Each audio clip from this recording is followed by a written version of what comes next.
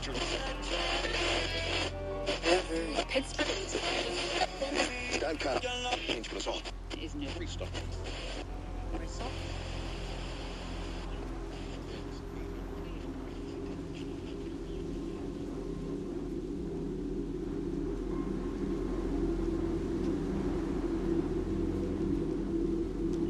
are listening to the Death by DVD 2022 Halloween special. Death by Halloween.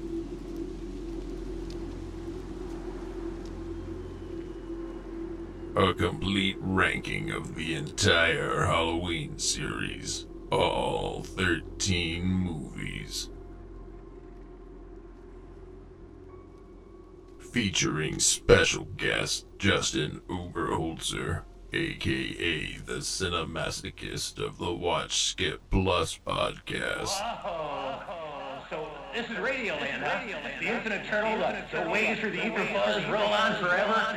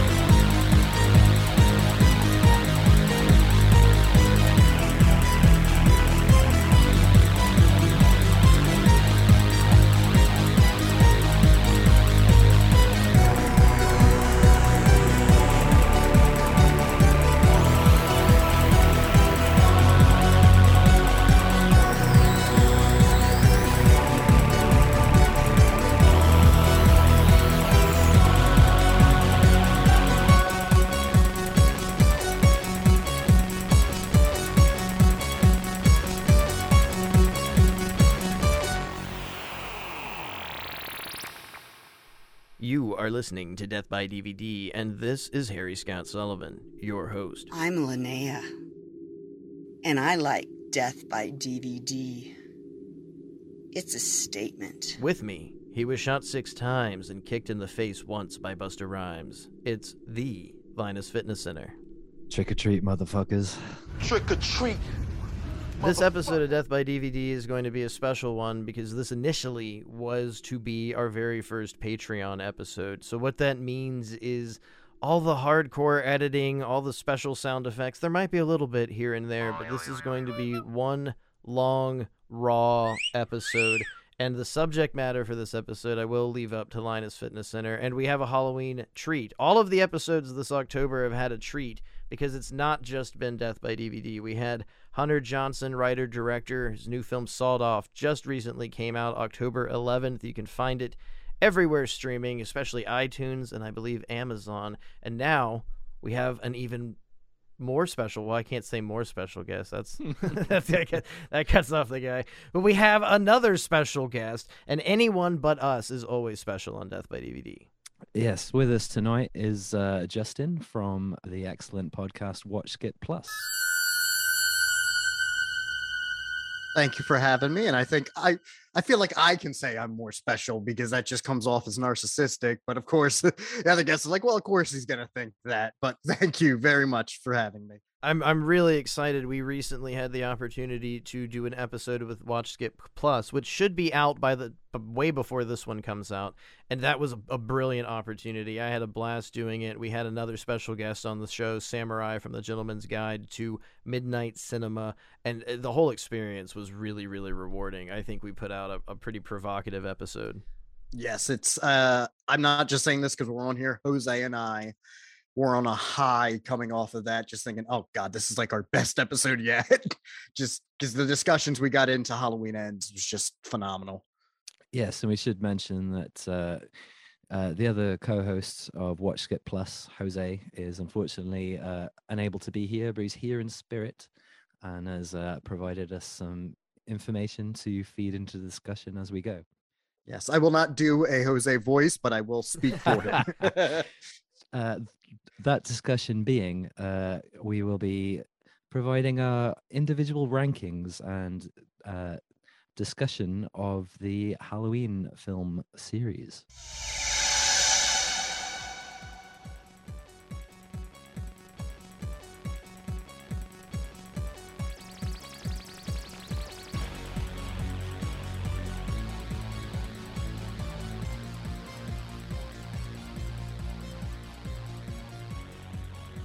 The ultimate Halloween episode, which I can say this isn't the first time for Death by DVD. Back in the live era, I think 2014 or so, I did this entirely by myself. I did a ranking of every film at the time period, which ended with Rob Zombie's series, and then I did a live commentary for Rob Zombie's Halloween 1 and 2, which was exhausting. They're terrible, and they are no longer available at all because they sound abhorrent and there's no point in saving them. So for all intents and purposes now, it is the first time we've done this on Death by DVD, but aside from Alexander Nash and myself being very repetitive that we like one specific movie much more than the others, I think this episode is going to have a free-for-all. I'm not going to sit and focus as much as cutting out background noise, and every time we say, this is what a bit of a taste and the experience of what you're going to be getting with some of what we have to offer on our Patreon. And I just thought it was way too much of a trick instead of a treat to say, hey, we have a new episode, we have a special guest, we're doing something we haven't done before, and you got to pay $3 for it. That just seems kind of crappy, especially Halloween. And if you didn't like the new Halloween movie, maybe you have this as an offering of peace from the Death by DVD crew.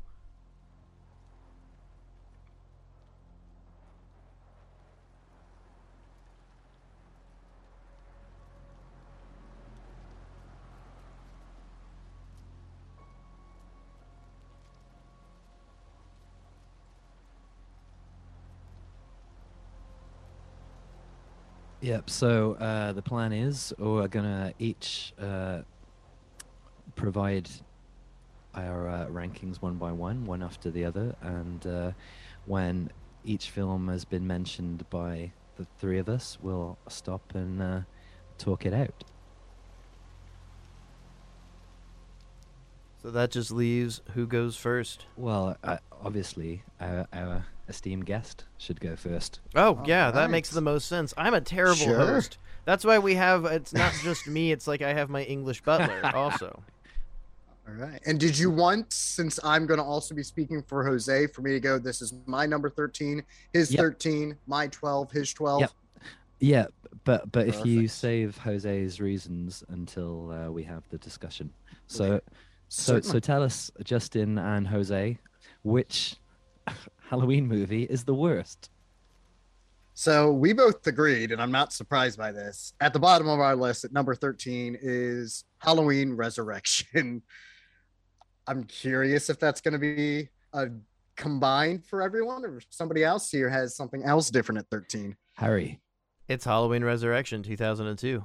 Ah, man. Well, you know, I don't want to be the odd one out, but I've got Halloween 5. Oh, I don't disagree with you. I had a No. really hard time with what I wanted to do with the Loomis series in general, and then Halloween Resurrection, and it came down to, can I rewatch this and enjoy myself? And I tried to rewatch Resurrection, and I got about 15 minutes in where I was like, this is bullshit. No, I can't. I have no interest in rewatching this. But part 5, yeah, I have no problem sitting down and watching it again. Beyond the violence, I like the goofy Cult of Thorns stuff. It doesn't work at all for me, but I like it, so I can rewatch it. And I couldn't put it as the last one. I was going to do a different one last, but it is part of the Thorn series. All right. Well, interesting. no spoilers. Let's move on. Justin. All right. Number 12 for me is Halloween 5, Revenge of Michael Myers. And that's one that the more I watch it lately, I think it's just coming down to, it's just kind of there. Like, it's not awful. It looks all right, but it's just kind of there. And then Jose's number 12 was close, but it was Halloween 6, The Curse of Michael Myers. I don't know if he really had a difference between, now he didn't give me any notes on why he thinks the if it was producers or theatrical, I think he just melded them into one. That's understandable. Harry, what you got? Yeah, Hank's I'm dead, sorry. but his revival may happen sometime on this show. Hank Resurrection to follow. Yeah, part 6. It's the Curse of Hank is will be the future problem. That is my next one, is the Curse of Michael Myers, number 6. I'm with Jose. Yeah, so my number 12 is Halloween Resurrection. So let's get into it.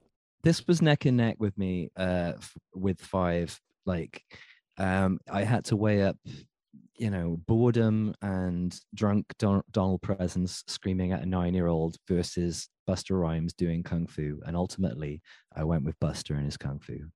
I don't hate the kung fu. I don't even hate Buster Rhymes' character. I really feel, though, if it had been like Method Man and you had the Wu-Tang Killer Bees or something behind that, it would have been a bit more believable. My biggest problem with this movie is if a scream queen that couldn't scream, that all of those screams are dubbed in later on. Our final girl, it's just lackluster, and this is a really terrible era of horror movies from the late 90s into the 2000s, and Bob Weinstein was in charge of pretty much everything that was horror cult related at Miramax, and Harvey was dealing with everything else, and it's just crap. It's a title claim to keep Michael Myers in the Miramax family. It's the same thing they did with Hellraiser sequels, and nothing about it works.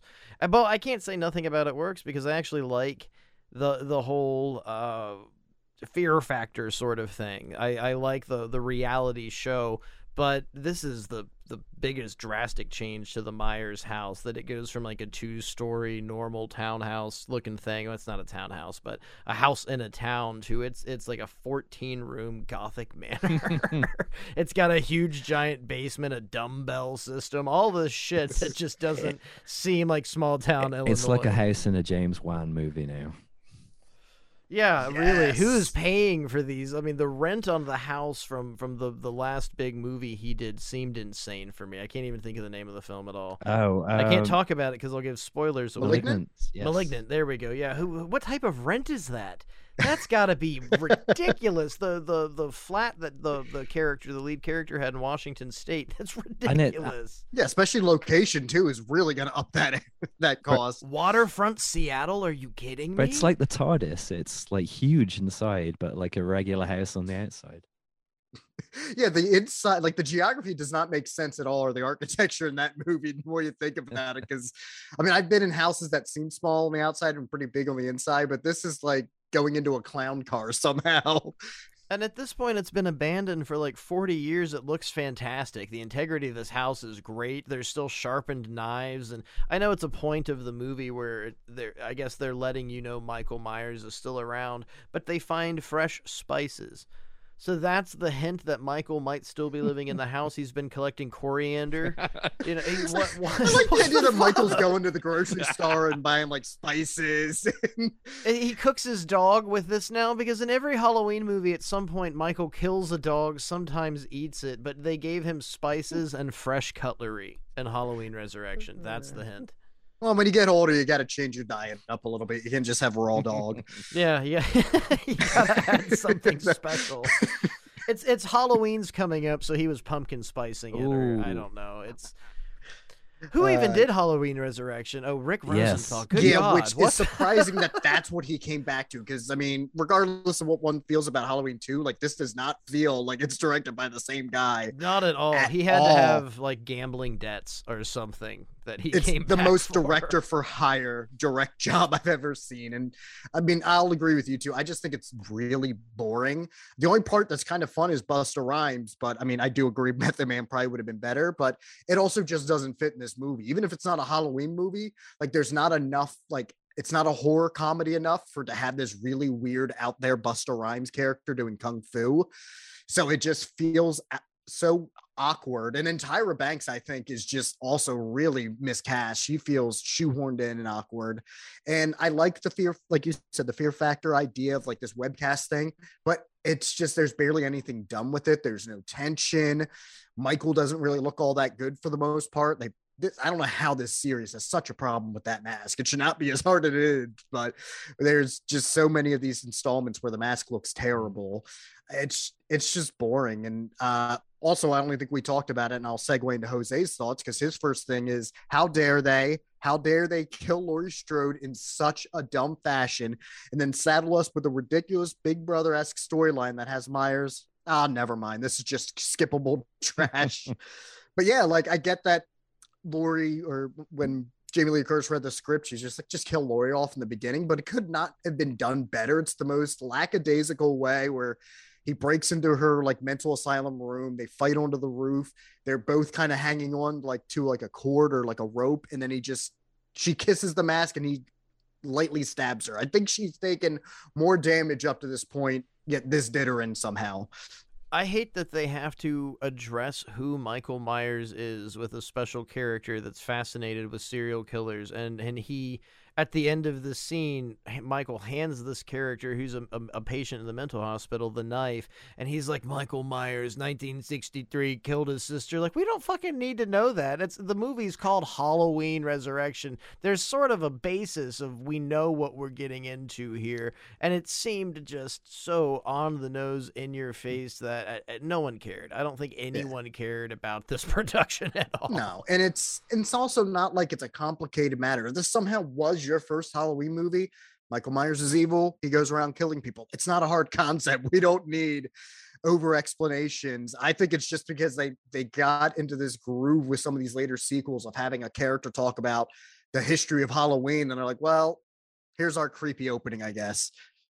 What do you make of the retcon from H2O to this? Oh, it's stupid. I mean, I guess if you had to, like, oh, we're going to do another one after we chopped his head off, I guess it's the best way of doing it. But I don't know. It's just kind of dumb, like, that he orchestrated this whole thing where he put his mask on somebody else and put, like, I guess, tape or whatever. And it's just, why didn't he right after that then jump out of the vehicle and go after? It's just, I don't know. It feels really forced.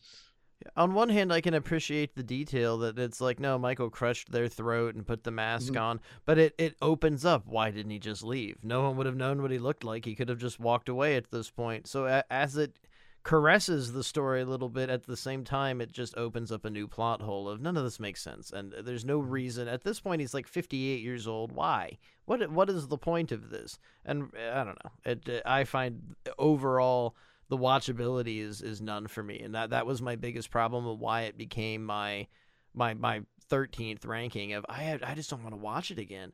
The only thing that's really funny about the movie is the two kids that are dressed as Jules Winfield and Vincent Vega. Like, that's funny. That's fine. Like, that's okay. I love But it's also almost 10 years too late. Yeah, that's even the funnier thing. Like, this is early 2000s, and they didn't use blackface. Kudos. Like, that's a great for its time period. Somebody thought that through all the way. And that's about it. Like, that's kind of funny. It's enjoyable if you're really baked. Like, eat some edibles with your friends and you're running this marathon. This is the one to throw when you have a bunch of people talking through a movie and they're not going to pay attention to it at all. I tell you what. Throw this one. I tell you what is not enjoyable is when you have to watch 13 of these fucking movies. This is your end of the line reward. Yeah, their quality is varying. As much as I really love this franchise, it's all over the place. All right, so for number 11, I have Halloween, The Curse of Michael Myers. It seems like I'm just one above certain people. And I would include both producers and theatrical one there because they might feel radically different, but they're still kind of the same. And for Jose, his number 11 was Halloween 5. So we were just switched on those two. Me and Jose are tying together again. It's Halloween 5, The Return of Michael Myers. Okay, so Halloween 5, should we get into it? Yeah, I'm down for that. Well, I think Justin like summed it up. It's just kind of there. I mean, this film is aggressively dull. It's a placeholder movie. They just needed another film out. They didn't know what they were doing, and they just spaffed out this nonsense. I mean, the killing of Rachel scene has a bit of suspense to it, but the rest of it is just there. I mean, there's some comedy value in Donald Pleasance screaming at a 9-year-old, but you know, Also some weird bumbling Keystone Cops Yeah. that just, I don't know, like you even have the wacky sound effects that just feel like it came from a different movie. This is the drunkest of Donald Pleasant's performances. He's visibly assaulting this child. He's loaded onto something or another. My big problem with it is killing off the Rachel character, that we finally have someone sympathetic. We have someone replicant of Laurie Strode, a final girl, I guess you could say. But she has had so much development from the first movie and has learned so much and has become a different person. And then we waste her halfway through, and it's her shitheel friends that suddenly, like, one of them returns from the previous movie, but it's like, what the hell? I don't care about your friends. This is the worst connection for heroes all of a sudden. And they're not, they immediately love Danielle Harris. They're like little fake sisters for her, and they're visiting her in the hospital. Who are these people? The hospital would just let random teenagers come visit this deeply traumatized child. But that's what I with watchability comes back to me on this one, is I want so much Danielle Harris's character to keep moving. I love the development. I love what happens with her. If anything, when you move into the 90s and the late 80s with the Halloween series, she's what carries it for me. I will always go back to the Loomis trilogy because Danielle Harris acts her little heart out. She's just fucking amazing. Yeah, and I'll at least give credit to the only spot that does have really good suspense for me is when Michael is like chasing her through the air, like the duct area. That one actually, that's probably the one spot in the film, and I put a lot on her because she really goes for it, that it is kind of traumatizing. But it's a fine looking movie. The last time I watched it, I was like, all right, there's some good usage of shadows in here, but it's just so dull for the most part. And it's very obvious to me that they had no idea what to do. Like the ending that has like in big explosions in that in the jail, it feels so tacked on. The opening doesn't make any sense because Michael gets saved by some random like homeless dude, and then he's just fine the next year, and it turns out it's supposed to be mysticism, which would make sense for the Thorn trilogy, but they discarded it but then still threw it in. So it's such a mess. And Jose is pretty much with us. I mean, he wrote part 5 opens with a bizarre development for Danielle Harris's young character, and then diverts with following idiot characters, the death of a survivor from the last film, and a weirdo ending that sets up the following film. And it's also weird because 4 ends with the belief that Jamie is going to be evil, but then they have to backtrack because they're like, well, nobody wants to see a child killer, was I think Mustafa Akkad's reasoning, which then why did you let them do the ending to 4 to begin with? And it just, everything just feels kind of half-assed. Yeah, I mean, I want to see a child killer. Like, I think it would have been really interesting. It would have made more sense why you've got Donald Pleasance screaming at this child. No.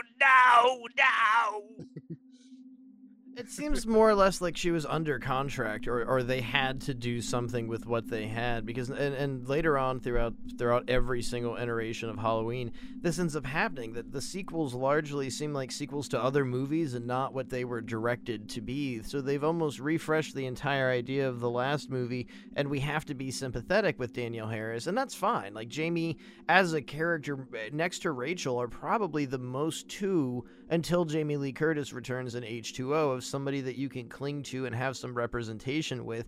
But it largely ignores the fact that I think they bring up once or twice, your stepmother just doesn't want to come visit you, so she's not dead.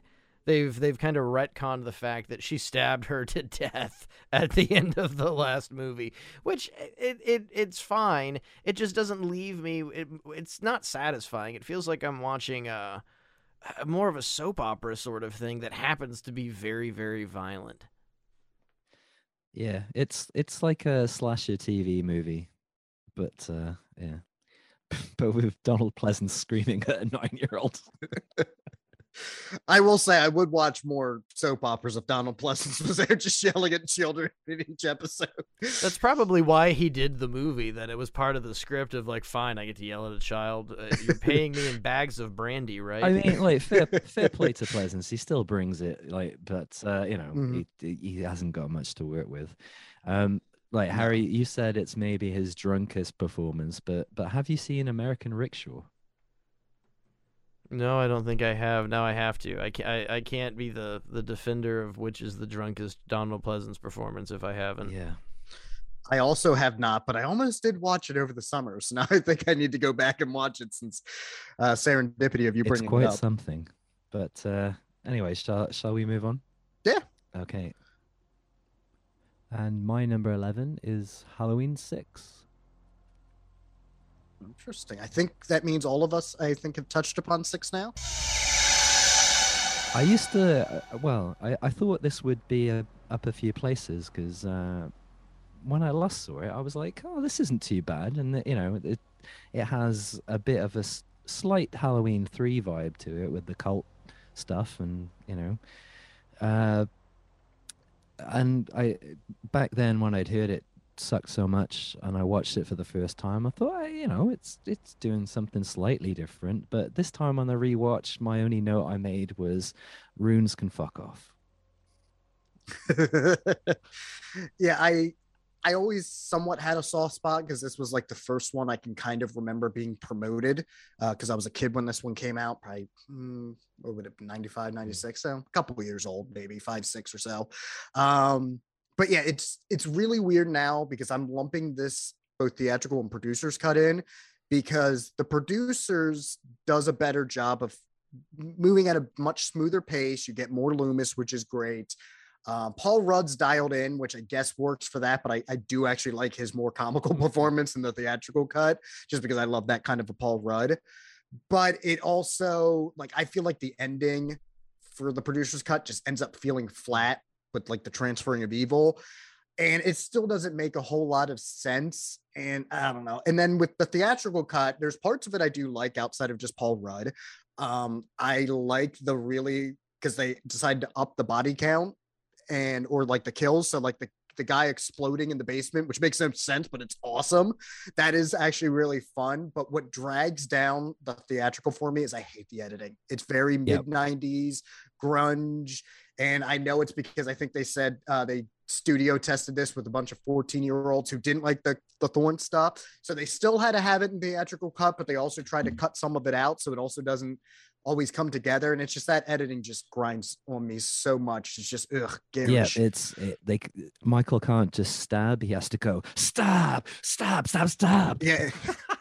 It's got to done. And the cuts got to go like 10 cuts in 2 seconds and like really weird metal noises that you would see off of like a metal soundtrack. It's just I think it was really trying to push people like grunge. Kids are wearing flannel T-shirts these days. They really love effects on the guitar. Well, yeah, but hang on though. When did this come out? Like 96. Like grunge was dead by then, surely. Yeah, I always think of that, and that's my defense too, which maybe that makes sense because this was one that was like in development hell for so long. So probably at one point when this script and they were ready to go was probably 92, 93, and then it kept getting pushed off. But you got to look at the taste of the old white guys that are producing this, that are always 3 or 4 years off of things. Grunge was very popular to producers 5 years after it was dead. So these guys are looking at the past. Kids still like grunge, right? What's the new thing? We don't know what it is. And the movie's set in a time period that just seems lost by the point even watching it now. It just seems like a bunch of old people were making. This is what kids are like. This is what they're going to be into and what they're going to be interested in. And despite Donald Pleasance and this being his final overall performance, the man actually hated the series in general and I guess appreciated the work. But I always find it painful rewatching this to just kind of see him at the end of the line, and this is the end of Donald Pleasance. This is the last we'll ever have of him, and what a terrible way to end. The producer's cut ending confuses me equally as the theatrical release. Paul Rudd is the saving grace for me. I will go to turn this movie off, and then he will start that monologue, and I will go, oh shit, Paul Rudd. This is the one with Paul Rudd. Okay. And what it's weird is what's more believable to everyone is Busta Rhymes doing Kung Fu. But Paul Rudd beating the shit out of Michael Myers, all of us are fine with that. Everyone, especially because I think he did it with a lead pipe, didn't he? He really seems like if anyone's going to kill Michael Myers, it's Paul Rudd. I would never doubt it, but nothing against Busta Rhymes. It's nothing against his performance. It's just having him do karate against the character. That's what does it. Paul Rudd at least is bludgeoning the guy. He's doing something that might be effective. Now that I think about it, Rizzo would have made more sense because he's really into kung fu anyway. For to have been in that movie and been doing the kung fu. Any other Wu-Tang affiliate but Busta Rhymes, really, that he's kind of the oddball out. And that era was just clean. I mean, and what we're talking about too is kind of a dated era. But with Resurrection, it was just trying to get people from pulp culture into movies to get people interested in it again when that internet boom started happening. And at this point, with Halloween 6, I think the failure is they were making a movie for a generation that had quickly moved on. That, I mean, it wasn't just Kurt Cobain's death and the grunge success dropping from the pop charts, but it just died. Like, people didn't wear flannel after that. They got more into punk and Doc Martin and pop punk, and all sorts of different fads popped out in the late 90s. Yeah. This is just so dated. It's bizarre. Even now in 2022, it's like, who the fuck were they making this for? This should have been the Britpop Halloween movie. A shoegaze something. You could have gone with a Blur. No, Oasis shoegaze vibe. was earlier. That could have almost been Halloween 5.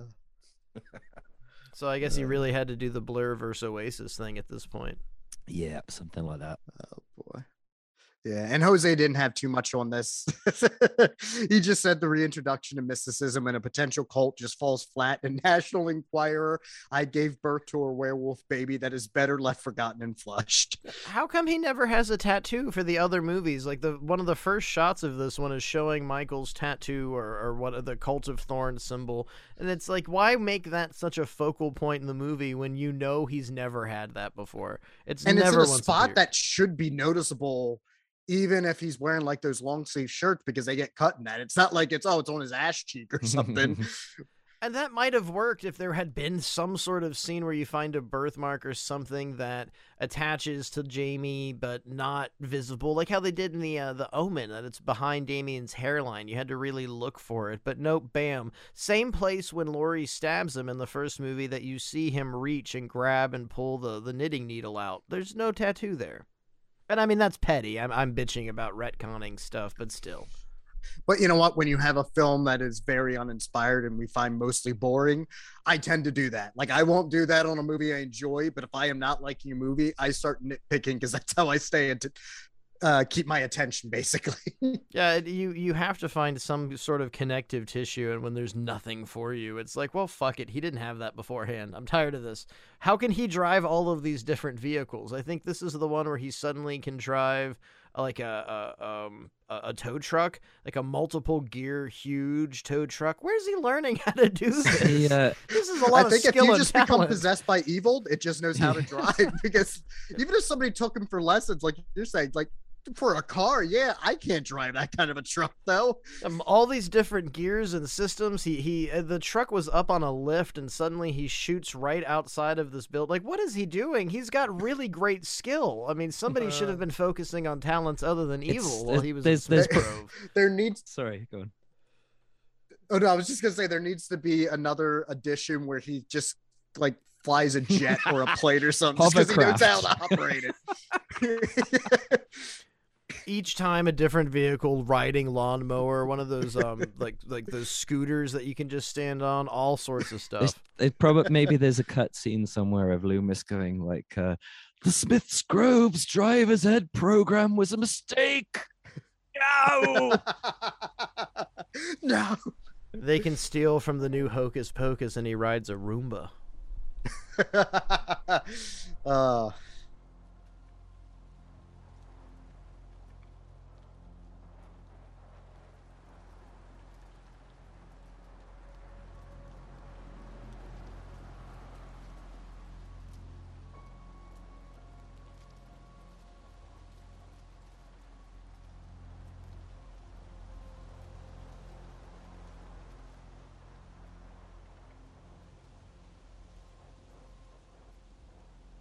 All right, so I think I am up to, spot number 10 now. And this is where I find the first Rob Zombie incarnation at Rob Zombie's Halloween 2, which, without going into it, I will say if we did this a couple of years ago, it would have been a little bit lower. So I've at least softened a bit on it. And for Jose, his number 10 is Halloween Ends. Mine is Halloween 4, The Return of Michael Myers. Okay, and mine is the first. Oh, hang on. What are we on? I've lost the plot now already. No, Number number 10. 10. Yeah, mine is the first Rob Zombie. Okay. For a second there, you said just the first. I'm like, Carpenters? Really? I was like, whoa, Yeah. we're dropping bombshells. I'm curious now. Wow, yeah, that was going to get interesting for a Sorry, second. yeah, I forgot to fill in the spreadsheet until we were like a few down. I was, oh shit. Interesting. So Zombie pops up at two lists here, but different versions of his Halloween movies. Do we want to just keep going one Yeah, more? keep going until we catch them all, like Pokemon. Sure. So my number 9, and this is one that, especially after our discussion on Watch Get Plus, I still almost put a little bit higher, but I am going to keep it here. Halloween Ends, but I definitely see that moving up a little bit more over time. And Jose's number 9 is Halloween Kills. So sticking with David Gordon Green. We may get a little controversial here. Mine is 1981's Halloween 2. Interesting. I'm seeing that coming more and more prevalent, that people are not liking it as much on revisits. I have my reasons, thankfully. It's not just blind. I don't like this movie, but when we get to this one, I don't know. I don't think it's that uncommon of a complaint, but we'll see. And my number 9 is Halloween 2018 from David Gordon Green. And 8 is where I find, still at the beginning, I guess, of the Thorn cult, even though this had nothing to do with Thorn. Halloween 4, The Return of Michael Myers, is my number 8. And Jose's number 8 is Rob Zombie's Halloween 2. Okay. Harry? I had to recount my list. I was making sure I didn't screw up now. That was my problem. My number 8 comes in with Rob Zombie's Halloween 2007. Okay. My number 8. My number 8 is Halloween Kills. So, and then I think we'll go to my number 7 then, because that is where I have Halloween Kills at. And then Jose's is surprisingly the original Halloween 2 from 1981. So not too far off from you, Harry. And mine is Halloween H2O 20 years later, 1998. Oh, first mention of that one. I threw it down now. It's getting weird. And my number 7 is Rob Zombie's Halloween 2. All right. So my number 6 is where I get the other Rob Zombie movie, and that is his 2007 Halloween remake. And then for Jose, his number 6 is Halloween 4, The Return of Michael Myers. And mine is Halloween 2, 2009, Rob Zombie. Okay. My number 6 is Halloween Ends. Okay, interesting. I think we all mentioned Rob Zombie's Halloween 2 now at this point. Yes, we have. All right, Yep. Okay. Give us your thoughts, Justin. So this one used to be much lower for me. It was between this and I think Resurrection's my worst. But it was also because as much as I like Rob Zombie, I just thought it was too aggressive, but I've softened on it because at least it makes me feel something, and he swung for the fences. I might not like the white horse stuff at all. I didn't actually hate it as much on this recent rewatch. I was like, I could see what he's going for. I just think it's the most aggressive of a Rob Zombie movie. Every character's dropping is saying fuck, which I'm no prude. I say it all the time too, but it almost just feels too excessive. The violence is actually really good, but the pacing isn't always the greatest, like going between that and some of the weirder imagery and psychological stuff. And it still doesn't, I know that it seems like, oh, they just gave him all this money, you go make your movie. But it also feels like he wanted to do Laurie as being like the killer earlier on, not like almost being the twist at the end, or like that's how you find out. And it feels like they kind of backtracked on that a little bit, and even the ending is a little bit more open-ended, kind of making me think of 4.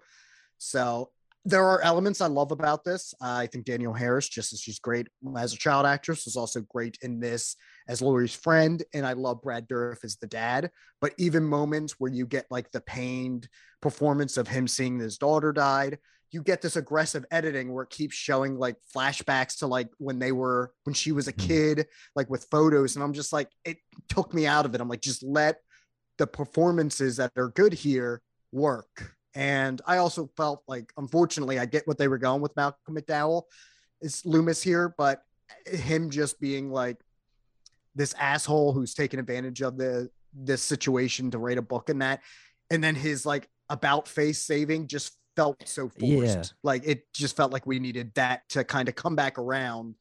So, And like he sees that stuff on TV, and then he's there in a shot. It's like, where was he at the time? Like, does he live Mhm. down the road from a potential crime scene? Well, it's like the photographs that are shown too. When have these photos of Angel, what have they been taken? Where are they being taken from that they're being used without her written expression in this published book? Like, you can't just publish photos of people without them knowing about it. That's not legal. So Exactly. there's a lot of sloppy mix in this movie, but I actually really like it. And I never formally did. I'm very vocal and have been for years on Death by DVD, whether it be the current incarnation or the live one, about Rob Zombie's work. I've never enjoyed the man's work. I like White Zombie. I like a couple Rob Zombie songs. But I've always been hyper judgmental on him, and in the last few years I've learned to calm the fuck down and to actually watch and appreciate his work. And it's funny that I feel I like a lot more of his oddball or not accepted films. Like, I think House of a Thousand Corpses is his best movie. I love that. I'm not a It's big my fan. second favorite of his, actually, behind Devils. Most people love That's Devil's Rejects is a big one. I don't care for it as much. I don't have a lot. I love almost the comic book value and how batshit and insane the characters are in the Devil's Rejects. So when you turn them into Charles Manson pretty much in the next movie, I lost a lot of interest. But I love Lords of Salem. I thought that was fantastic. Haunted World of El Super Bisto.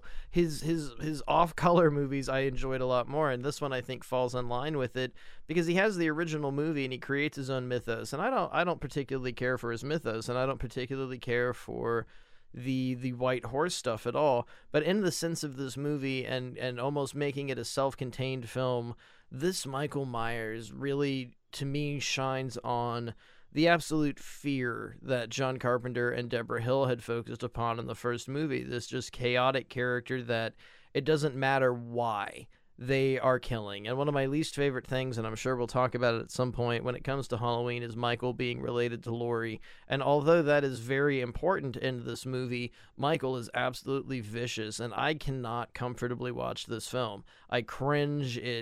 It hurts to watch it, and I appreciate that deeply, though. I mean, that's like watching Salo, which is a terrible reference because it's a very politically driven movie. But even something like Ken Russell's The Devils, no matter what version of that movie you watch, there is some really uncomfortable, questionable stuff that makes you think. And Halloween 2 by Rob Zombie, especially when it comes to the demise of Danielle Harris's character. Spoilers, I'm sorry, people. I hate having to yell spoilers on something like this, but the second I don't, someone will be mad at me over it. When we, after her survival from the first movie, and then you move into this one, God, it hurts. It's disgusting, but not in a faces of death. It's not invocative of violence for the sake of violence. I think it really had a place in the movie, and Rob Zombie was smooth behind the camera. A lot of the visuals in the movie are baffling and insane, and I wish we could have seen them more. That there's these weird dream sequences with Laurie where she's on this table with these crazy pumpkin people, and he went into such a bizarre new environment. I can't help but appreciate it because the series, chronologically up to this point, had gotten so sterile, and some of the movies we had discussed beforehand were just placeholders to keep the series going alive, and he really went all out with a whole new mythos to Michael Myers, a whole new reasoning before stuff, and then made such a graphic movie that the likes of haven't been seen in years. I mean, this is up on par with something like My Bloody Valentine, the original film. It is violent. No one is safe. No one can be trusted. The characters can just drop left and right. And then we have such an unreliable narrator with Laurie Strode, who in some cuts of the movie is struggling through addiction, and other versions of the movie she's just very traumatized. But regardless, her connection to Michael Myers, and with all that white horse stuff, it seems really ridiculous. But that last shot of the movie, well, it's not the last, but last 4 or 5 minutes of the movie where Dr. Loomis is screaming at her, no one's there. And you finally realize that it's her own mentality keeping her locked down, and that's a poor use of words. It's not her mentality, but it's the state she's in that's keeping her locked down. No one was there the whole time. It clicks for me that, oh, the white horse was used to as a unrelated or not unrelated, untrustable narrator, that you have this whole plot running throughout the movie, and you realize right at the end, depending on which version of this you watch, that it was never there the whole time. And it just clicked with me, and I really have an appreciation almost for like a stage play level. I think this is a very operatic movie, and it would work beautifully to be presented on the stage. And, of course, with editing and production and how this film was released to people, it's also very understandable why traditional fans of the Halloween series hate this. I get it. I completely get it. But over the last almost 20 years that this movie has existed, I have been able to look at it a lot more. The first one came out when I was a senior in high school. So the second movie was a couple years later. I was nowhere near on my watch list of where I am now. I don't think I ever had a care for the movie previously, just because, I don't like Rob Zombie, fuck that guy. And that's where I left it. I never really evaluated the movie, and years later being able to do so, I have a lot of appreciation for it. Yeah, my appreciation for Rob Zombie has grown a lot over the years. Almost a little bit like when I was a teenager watching Fulci movies for the first time. I saw a lot of his movies I've watched the first time and thought, it's a bunch of like try hard nonsense. But he's won me over with repeat viewings, and this one is sort of bounced up and down my list a bit because I like it a lot more than his original remake, and I like all the Firewalk with Me for Dummies, White Horse stuff. I think it looks great. It's certainly the best Halloween movie featuring Weird Al Yankovic. Yeah, but at the end of the day, I rewatched it yesterday, and it gave me a migraine. It's just pretty full on. So I'm trying to sort of rank these in order of how much I enjoy them, and I don't enjoy migraines. Well, Justin had brought up Brad Dourif, and that's one thing that I think is a crowning achievement of this movie is Brad Dourif's performance. And there's one certain scene where it's just a shining example of his reach as an actor, that it is painful, and it's so simple. He's just sitting on the porch, and they say, well, we're gonna head out there, what do you think about this? And he doesn't even really say anything. It's just Brad's body language. It really looks like somebody went out there and killed his child right in front of him. He is selling every single fiber in his body. Danielle Harris also. That's one thing I really implore people that don't like this movie to look at.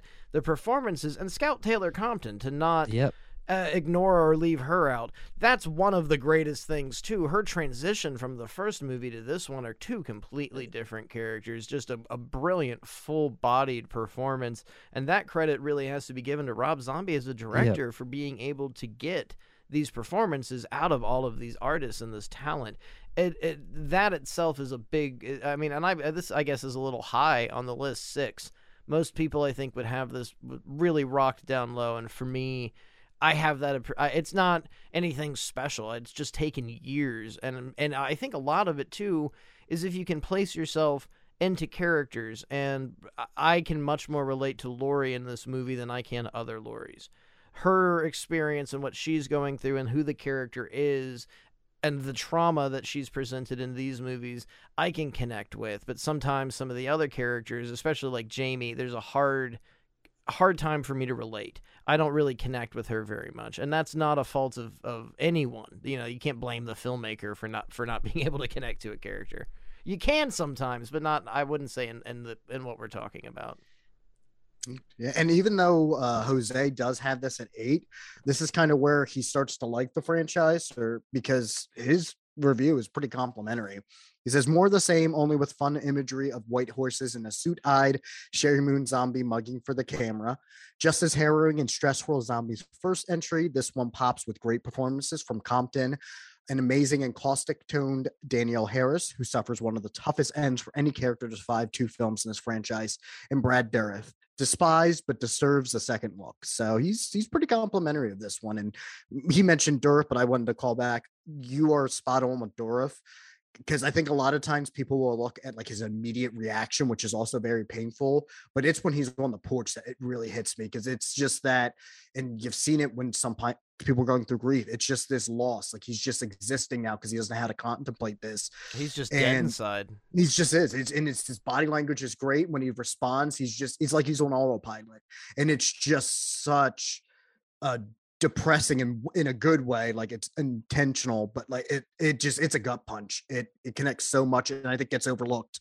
You also, in the accompanying scene, when Loomis, as Linus brought up, just randomly appears, he holds him down and says, "I want to kill you. I want to shoot you." That he has centralized his anger, which shows up again rather relevantly. And when we get to this movie, I'll hope to remember to talk about this, but in Halloween Ends, with how so much anger is placed on Laurie Strode's character, I feel that it's representative of everything from the Halloween movies, and we touched upon this on Watch Skip Plus the other night, but it really shows up here, and I think it's almost where it's taken from in the new Halloween movies, this guilt and this anger that's put on other people, and it comes right from Loomis, or right from Sheriff Brackett, ready to shoot Loomis in the face. That Law was gone at this point. It's just dealing with this trauma.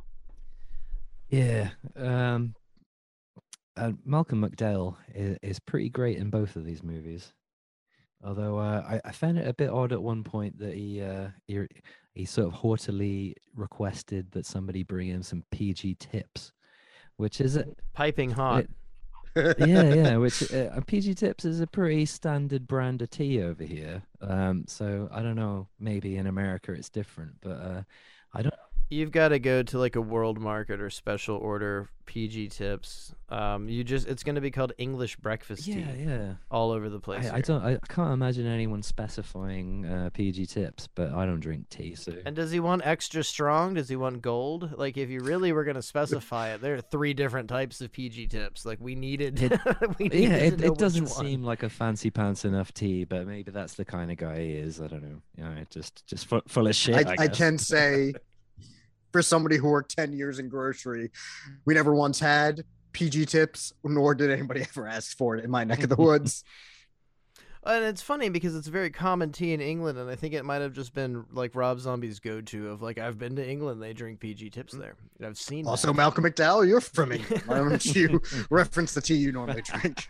It doesn't seem like the type of movie where the actor is going to sit down and go, I think my character would actually be drinking this stuff. But I don't know. I mean, I don't even think Malcolm McDowell probably read the scripts for these movies, and that's not a knock toward Rob Zombie, but I really find it funny, especially with Halloween Ends coming out, how many people are going back and saying, well, Halloween 2 is the worst in the entire series. And man, there is so much more worse, though. I mean, you cannot give Resurrection that much credit. Yeah. I think it comes down to, because for me, if I hated something, I used to call it the worst, but now I've like reevaluated, and I'm like, films like 5 and Resurrection, they're just there for me. And to me, that's the worst thing you can do, is to just bore me or be pretty much non-existent. So I'm having that, like, for a lot of just what I used to consider worst movies of all time, reevaluating. I mean, I never liked Freddy Got Fingered because I don't like Tom Graham's humor for the most part, but I always remember that movie. And I also do the Daddy, would you like some sausage? So he did something right. Like, he elicited a response, which is better than I can go in my letterbox from 5 years ago, and there might be movies I gave like 2 stars to, and I probably don't remember watching them. I just don't feel any emotion for a lot of the characters in something like Resurrection. I don't care if they live or if they die. So it gets, for me, that's damaging, that I don't want to just watch people die. I don't get off on these murders. I want to have some sort of sympathy for the people and feel something. So when you're just lining up people to die, and especially Resurrection as a whipping boy, so many of the characters are just like, here's trendy douchebag with a flipped collar guy. He really is into getting laid. They're all just weird, like that dating show. I can't remember what it was called, but it was really popular in the late 90s where you'd have Blind Date, I think is what it was called. Yeah. Yeah, and it was just two, random people, and you look back and it was completely dated to when everyone kind of looked like they were a member of NSYNC. Frosted Tips were really good. Those flaming Guy Fieri shirts, everyone wore those. Everyone had a chain wallet. Very dark, ugly era of American history between like 97. I'm always surprised when I go back to that era and see so many Frosted Tips. I'm like, man, why did we think this was ever a good idea? And that's Halloween Resurrection, a movie. Like, why did we think this was good? Wow. That's the Frosted Tips. It's quite something. There's not that much time between H2O and Resurrection, but there's a world of difference between those two films. A lot of it, I think, is down to production at that point. Of after H2O, they knew they weren't going to get. There's nothing special about having Jamie Lee Curtis back now, so it doesn't matter what we do. We can get away with doing anything. Yeah, but I just mean that in the terms of like Frosted Tips and early 2000s douchebaggery. Yeah. I mean, from the time period that Hackers came out to Halloween 2, the world was really, really weird. But just wrapping up on Zombies Halloween 2. This is the only movie where Michael wears clothes other than his usual overalls. So you also see his face for a good majority of the movie. I don't think he has a mask for the first 20 minutes. And there's so. No Halloween theme played until the credits. Oh wow! I didn't know. I thought it appeared at the end, but I didn't know it didn't go through the whole. Does any of the Alan Howarth or wow? Yeah. Was that honestly? That's almost impressive because I feel like some of the sequels they almost overdo like just the beats from like Howarth and Carpenter's scores, and it's like, all right, calm down a little bit, get your own thing. We know what movie this is. It's on the name. we paid for this. Alrighty then. We are down to 5. What do we got? All right, my number 5 is Halloween H2O 20 years later. Still disappointed it's not Halloween on a submarine, but what are you gonna do? And Jose's is Halloween 3 Season of the Witch. Oh, for shame. For shame, Jose. We thought you were cool. He does. I will give him credit. He's complimentary to the film, but I was surprised to see it down at 5. Mine is the much controversial Halloween Ends. Okay. Well, that would get all the scores on the doors for Halloween Ends, but do we need to talk about it again? We've covered it on Watch Skip Plus. Yeah, I think we can just kind of state that to reiterate our thoughts a little bit. Jose and I both kind of came down on the soft skip. Him a little bit more than me, just some of the heavy-handed melodrama with the new character really kind of sapped some of the psychology they're going for. But especially after our conversation, I almost put it a little bit higher up on my list because I love a lot of what it's going for psychologically. And like I said, with Rob Zombie's Halloween 2, it's swinging for the fences. So even if it doesn't hit for me, it's better than being boring. It's taking a lot of chances, and I feel it's going to be reevaluated in a couple of years. Yep. So my number 5 is H2O. Oh, so you and I are both in the same spot. Nice. So wait, does that that's H2O 3 times? So do we have to talk about it? Jose is not again. I think Jose has not popped up yet. Nope. Okay. Jose is not. Okay, so we're down to number 4. Yes. So my number 4 is Halloween 2 from 1981. And Jose's number 4 is Halloween H2O. So after you guys say what your 4 is, I think we can backtrack to H2O. Before we get to this one, I want to briefly say something again about Ends, because I ended up watching it an additional time last night. And I truly have to say, upon further and further evaluation, what I'm left with is an utter remake of Christine, and some of it is so calculated. I can't get the thought out of my head. The fact that both characters are named Cunningham, and that, heavy spoilers, what I'm going to say next, the dismal ending of Michael Myers and Christine are exactly one and the same, down to the locations. If they had I wanted initially that they should have used more 1950s music, but it would have been way too on the nose. But what those two movies have in common absolutely is the trauma, and the trauma that the other people are felt with. In Christine, you don't really deal with, and I think that is what is very present in Halloween Ends, is these other people dealing with the trauma of what was happening with Arnie in this car. I mean, it must have been psychotic to watch your best friend become addicted to a car, become in love with this inanimate object, and you take away the focus of the inanimate object and you look at something like being treated so terribly. Even you might have done something wrong, but was it, you didn't kill a kid. It's not like Corey was Otis Toole or Henry Lee Lucas. He didn't kill John Walsh's kid and cut their head off. It was an utter accident. It was a terrible, terrible situation. But you were taught and you're conditioned for so long to believe something. What other option do you have? And the further and the more I focus on it, I really, I this is a strong term, but I kind of love this movie. I wanted to rank this higher, but the other films that we still have yet to deal with, I had to look at equally. But I really do implore people, we'll do a heavy cut to a Watch Skip Plus commercial and promo, because you need to listen to that episode to really hear our statements on it. But I say it on that show and I'll say it on this one. I really implore you to see the movie. And if you hated it, watch it again. Do it one more time. Yeah, it took me a couple of goes to formulate my thoughts on it. Yeah, I'm on my third now, but I also forgot I have a Halloween movie I have to give my rating for. Or not rating. We're moving in. My last one was Halloween Ends. I'm on Halloween. Number 4 now. Yeah, well, on the list. Whoa, hang on. We'd all crossed off H2O, so. Yeah, so we want to. Yeah, we wanted to have you guys say your 4 first, just so we don't get lost. And then we'll go back to okay. I thought I was onto something. Right. My 4 is Halloween 4.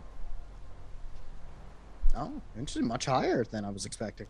We've moved around quite a bit on this list. So now we have the H2O open debate. Yeah, yes. and then we can jump to Halloween 4 straight after. Yeah, sounds good. Okay, Justin. Yes. So Halloween H2O is one that's been bouncing around my list for years. It's comfortably at 5 now. I really liked it when I started going through the franchise for the first time, just because it got it back to basics.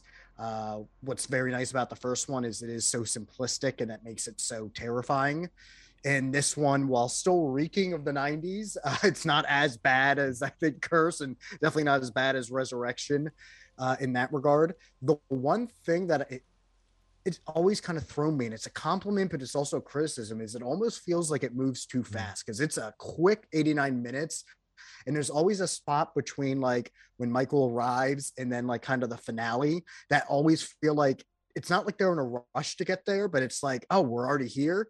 But the last time I watched it, I looked at it again and I'm like, I don't think really feels like a rush. I just think it's a testament to how well they paced this, that you get the family drama after the fun opening where he returns to Haddonfield. I like the relationship between Jamie Lee Curtis and Josh Hartnett. I think those two had really good chemistry. I know a lot has been made about like, which version of Laurie handled this better, the one from H2O or from David Gordon Green's trilogy. I like the fact that they're radically different when doing this. And this is somebody who on the surface seems like she was able to kind of get her life on track, but is still dealing with this trauma through medication and repression and not being able to deal with it. And then when Michael comes back, that almost ends up being the jolt that she needed. I like the characters. To your point, Harry, with Resurrection, I can't even name a single character, to be honest with you. Here, I like them all. LL Cool J feels better inserted into this than Busta Rhymes probably did in Resurrection. And I just think it's a very smooth, back to basics Halloween installment, even if the mask does look terrible in certain shots. The mask looks all over the place. It's several different masks, and they're very inconsistent. Yeah, it's honestly, I think not the first time, because I think 4 and 5 have really bad masks, but at least for the most part, they were consistently terrible throughout. This one, it's just like, you could tell they had like 12 different masks on here on set and just didn't really polish them enough. Isn't there a shot? Sorry, isn't there a shot in 4 where the mask has blonde hair at one point? I think it's either 4 or 5, but I think you're right. I think it is 4, where there's a quick shot where you can see it has very visible blonde hair, and in the next shot it's gone. Like the continuity guy was doing a worse job than I am with this fucking spreadsheet. Well, 4, 5, and 6 have its own continuity, and it becomes rather like bewilding why Michael's mask keeps getting cleaner and cleaner and cleaner. But this one, it's just baffling that he's managed to have that mask exactly for 20 years, but it is in better condition than it would have been in the first Maybe place. it's a new one. And this shows up in a great.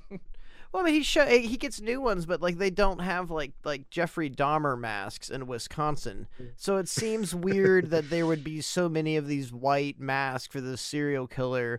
Like you have to special order a Ted Bundy mask. You think they'd be pulled off the market after Michael the Where's he Myers finding murders? this shit constantly? Or maybe he bought a bunch. You know, sometimes if I really like a T-shirt, I'll buy a few. Like, you know, like I'll give you that, but it just seems weird that in between these movies, he's beautifully physically fit, and that's not even my problem with this. That I'm morely nostalgic with this film than any other. That it was I believe the first horror movie I ever saw in theaters, and I saw it with my mother, and then 20 years later I got to see Halloween Ends with my mother, so it was kind of a cool transition. But that's what it was built upon. It was built on the same extravagance that Halloween Ends is built on now. So most people saw the movie and judged it because it was supposed to be the very last time. And Jamie has done this many times before. I'm never going to do this again. And then she'll get a better paycheck and she'll do it no matter what the story is. And when Halloween H2O came out, even the original commentary, she says the exact same thing she's saying now. This is the best one yet. This is the end. I love the script. It's the greatest thing on the planet. And it kind of gives you a realization. No one really cares what's going on here. Somebody involved might have written a really, like the new series is not a part of this, but I think with H2O, somebody involved might have cared about what they were doing, but this was a 20-year later cash grab. We have got to make a new Halloween movie, but I still like it. And just like Justin had been bringing up, I love the relationship between Josh Hartnett and Jamie Lee Curtis. They're believable. I love the beginning of the movie. I love that scary kind of creeping feeling that we're moving back into Haddonfield and we're looking at this nurse who's a minuscule character from the very first movie. You've got Third Rock from the Sun. Why can't I think of his name? Joseph Gordon-Levitt. Joseph Who I Gordon-Levitt. always forget is in this every time I watch it. I'm always shocked. Like, oh, he's the hockey kid. It reminds me almost of Dogma, the three demons hockey players from. He's just one of them that's moved to Haddonfield. But all of it works, and it's a funny transition from Halloween 5 that it seems like this very forced. Everyone's into grunge, right? These are what kids are into. This movie actually seems to kind of face what the time period was. Even Josh Hartnett's shitty haircut. Everyone wore those long striped shirts with holes in the thumbs that you could pull your thumb out through. It seemed appropriate. It was a very Gen X-ish, moody, I don't like my mom, but she turns out to be right. It didn't have any overemphasis for the time, but it managed to encapsulate what that time period was. And when you look back on it now, H2O suits that time period, and out of the other sequels that were made in the late 90s, I think it runs a lot more pleasantly. And I mean, there's discrepancies with the masks and problem, but LL Cool J, Love and Lady Cool James, he is the guy to totally beat Michael Myers. He would survive. No one can get him and Method Man. No one can convince me. His hat is like a shark's fin. Of course he's gonna survive.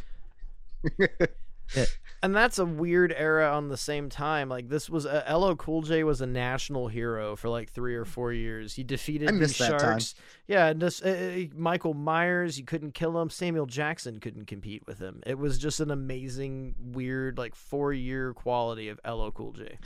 Yeah, like Justin said, this one has bounced up and down my list over the years, but this was the big surprise for me on the rewatch. Like how well made it is. It's they dialed down the gore and went back to the suspense of the original movie. Jamie Lee Curtis and Alan Arkin. Yeah, Jamie Lee Curtis is really great. I'd say she's better in these than she is in the new movies. And yeah, and from when the confrontation takes place, that whole section right up to the end is excellent. I mean, this should probably be higher for me, but you know, I've got I like schlock, so Yeah. Well, it is pretty high up on Jose's. It is his number 4, and he says it's his favorite of the sequels. It's decidedly cheesy, decidedly too self-referential, and most notably bogged down in family drama. The appearance of a Strode son, Josh Hartnett, who oddly really does look like the Myers mask, right down to the wonky ass hair, which I didn't think of until he wrote this. And yeah, he's actually on point with that. It's an efficient 89-minute cheeseburger with a wow, what just happened ending that left me aghast and breathing hard, just like Lori. Should have stopped here, but what are you going to do? And I do love the ending. I think we talked about it obviously with Resurrection when they retconned it, but it's especially with this. And I love that they did reserve like the gore and more the violence and kept it suspense, because it makes her chopping his head off at the end. Spoilers, sorry. But it makes it much more visceral and like powerful, that like that's when we get our big kill moment, is Lori finally getting it. And I love like how you get into that sequence as well, is she just makes the decision to be like, fuck this, I'm ending the franchise, and like takes him out of there, and then has a bit of him reaching for, and you know, a bit of the old mystery of you know, what's he really about, Michael Myers, and then just decides, oh, fuck off, and cuts his head off. And that's some of the failure with Resurrection, is trying to return to that emotion with that little touch that she reaches out and has, and then he stabs her in the back and drops her into the trees that aren't even planted in the ground, sitting on a studio somewhere. Like, you can see the bags of dirt the trees are in as she drops into that shot, where that was shot on a sound stage. They didn't care. There was no work put into Resurrection. Yep. Okay. All right, and I think we transition to Halloween 4 then, since we all knocked that one off too. Yeah. I mean, this isn't a great movie. I just kind of like it. that's all the defense I have. And it's got a great ending. It's the best. It's the best Loomis performance in the Thorn trilogy, and it's the lightest on the Thorn trilogy and Thorn mythology in the Thorn trilogy. And Jamie Lloyd, what's her name? Her real name? Danielle Harris. Is a surprisingly great child actor, and it moves along at a cracking pace and has some enjoyably cheesy 80s action beats. It's a fun time. Yeah, so this is one that used to rank higher for me. I still have a soft spot for it on revisits, but I will admit it definitely reeks almost too much of 80s cheese. The one thing that still sticks with me and what I love about this installment is, excluding Halloween 3, this is the one that feels the most like a Halloween movie, and that this feels like, okay, we're actually in a small town Halloween setting. It's very noticeable, I think, going back with the first Halloween, that it was originally just called The Babysitter Murders, and they kind of had to force that in a little bit. And some of them, like H2O, has some of that feel in the beginning, but this one, they really nail that small town feel. And what holds this one together for me, you had mentioned it, Harry, when we talked about some of the other ones, is just, in Linus, Danielle Harris is wonderful, and I think that really carries this. It's the joke that, oh, of course, now it's just another relative that Michael's going to go after, and that is something that, when revisiting the series over the past couple of years, I am glad that David Gordon Green dropped, because it becomes it almost takes away the tension when it just feels like, well, Michael's just killing his family members, and if you get in his way, you're dead, as opposed to, it's more dangerous if he's just evil and you just happen to walk in front of him and he's going to imprint. But I still think it kind of works in a, just like you said, fun, slightly cheesy kind of way. Some of the characters are also nice. I love not just Danielle Harris, but her sister, to go back to 5. They have a really nice relationship there, and it's very believable. It's a nice, fluffy installment almost. Yeah, I mean, it works for what story is trying to be told. I think it starts with an amazing bang of Michael Myers has been in a coma for 10 years, and suddenly he can just attack and voraciously kill people. He shoves his thumb through someone's head. So the very first 5 minutes of this movie, you're going on an absolutely psychotronic ride. And I think it kind of tries to reevaluate the series after what the disappointment most audience members had with part 3 by just completely revamping things. If you want the guy in the mask, here's the guy in the mask. And I find it almost a fault to the movie using photos of Jamie Lee Curtis later on to describe and let the audience know, yes, this is Jamie's mother, that she's dead, she's died off screen.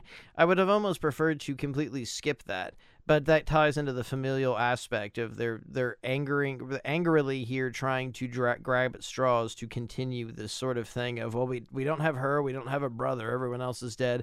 Let's use the niece. This is a new character, and it's fine because Danielle Harris sells it, and she might sell the character more than I even think Jamie Lee Curtis does in the new David Gordon Green series. That this is an incredibly sympathetic character. You really believe in her survival. But the overall effect of the movie just is, I don't know. I don't know what they're trying to tell me. I don't understand the point of. I don't feel any way to end this, that I get to the end of the movie and I can't find any satisfaction because it's just going to continue. And I know if I continue, I'm never going to get an ending. And I think the characters that were given in this movie really deserve an ending, that especially Danielle Harris, that the Jamie Lloyd character is richly written, has a great amount of sympathetic value, but really is a character that could move and have legs. And Rachel too, out of both of these, I think they're drastically wasted and just thrown away for cash grabs. And that's a shame. It makes it hard for me to enjoy the movies because I know no matter what I enjoy with what I'm watching in the next version, she's just going to be thrown away. Okay. And then I know for Jose, he just said, well, he started his off by saying another freaking relative. This sequel at least a return to form in some ways, featuring Danielle Harris in a great appealing role. This one has great thriller sequences and atmosphere. The return of Pleasance, now featuring a scar that seems to change scene by scene, and a downbeat ending that sears itself in the viewer's mind and echoes Carpenter's landmark original. Right on. Nice. Okay, so we're down to the top 3. Shall we, at this point, should we recap everyone's lists? Yeah. Okay, so Justin, Sure. you're 13 down to 4. All right. So 13 was Halloween Resurrection. 12 was Halloween 5. 11 was Halloween 6. 10 was Rob Zombie's Halloween 2. 9 was Halloween Ends. 8 was Halloween 4. 7 was Halloween Kills. 6 was Rob Zombie's Halloween. 5 was Halloween H2O. And 4 was Halloween 2 from 1981. And then for Jose, his number 13 was Halloween Resurrection. His number 12 was Halloween 6. His 11 was Halloween 5. His 10 was Halloween Ends. His 9 was Halloween Kills. His 8 was Rob Zombie's Halloween 2. His 7 was Halloween 2 from 1981. His 6 was Halloween 4. His 5 was Halloween 3 Season of the Witch. And his 4 was H2O. Okay. And for me, my 13th was Halloween Resurrection. My 12th was Halloween The Curse of Michael Myers. My 11th was Halloween 5 The Revenge of Michael Myers. What am I on, a 10? My 10th is Halloween 4 The Return of Michael Myers. My 9th, Halloween 2 1981. My 9th, Halloween 2007. My 8th, Halloween H2O 20 years later. My 7th, Halloween 2 Rob Zombie 2009. My 7th, Halloween Ends 2022. Was that my 7th or 5th? Why can I not Your count? 6th. That was your 6th. Okay. No one can count apparently on Death by DVD. The series, well, because they only include the numbers in some of the sequel names. That also is throwing us off, I think. And then my 5th, Halloween Kills 2021. Oh, and your number 4. Oh, my number 4, Halloween 2018. Right, okay. I do yours just to get everyone up to date. Yep. Yeah, I think that's honestly was really smart, and that's how I should have been doing it. Right, okay. Halloween 5, 13. Halloween Resurrection at 12. Halloween 6 at 11. Rob Zombie's Halloween at 10. Halloween 2018 at 9. Halloween Kills at 8. Rob Zombie's Halloween 2 at 7. Halloween Ends at 6. H2O at 5. And Halloween 4 at 4. So, this is interesting. I think we're ready to move on. Yeah, I was gonna say I was expecting like we missed one that we all hit, but I don't think we did. Our top three I think is all over the place. So massively different from everyone else's. This is fun. It's just making me think that I fucked it up still, but here we go. Well, you know what though? We're getting so close to the end that if we somehow still did, we can just easily backtrack and talk about another one anyway. We'll sort it out with editing magic, or we won't. There will be synth. That's what for every fuck up, there's going to be some synth playing in the background. Oh man, the spreadsheet dies tonight. Right, okay. My number Justin 3. Yeah. Yes, my number 3 is Halloween from 2018, David Gordon Green's first stab at the series. And Jose's number 3 is also 2018's Halloween from David Gordon Green. Okay, well, we've got a full house for Halloween 2018. Shall we? Everyone's on number 3. Yeah. Shall we discuss 2018? Yeah. I think for me, what was the amazing... I didn't see this the year it came out. And in fact, I was, I guess, against it. I was a hater for the movie. I just didn't care. By this point in time, I have no interest in watching new Halloween movies, and it wasn't until Kills was getting ready to come out where I was like, I need to check this out.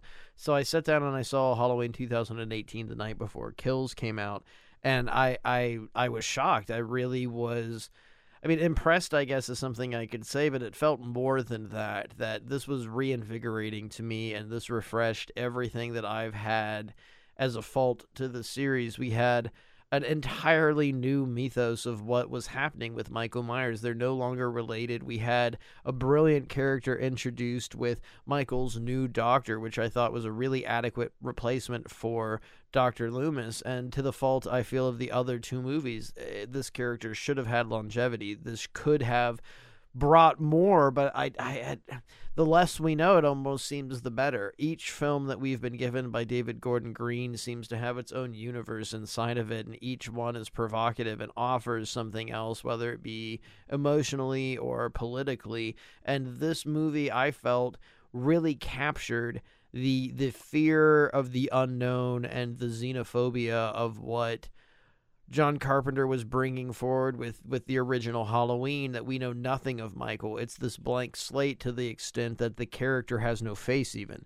We have this mask that represents them instead of themselves, and it's the evil within, and it's the evil of men. I mean, he went and saw Black Christmas, and he knew he wanted to make a movie like... He wanted to make a film in the same vein as Black Christmas, and it turned into something so dramatically different. And with Black Christmas, you have a movie that makes the holidays feel evil, but with Halloween, it's the evil of men. And you move 40 years later into 2018, Michael Myers is purely evil. I love how the movie is structured. I love how the movie begins. I love bringing culture into it, that there are these podcasters doing a true crime podcast, and they're the ones that end up invoking the evil.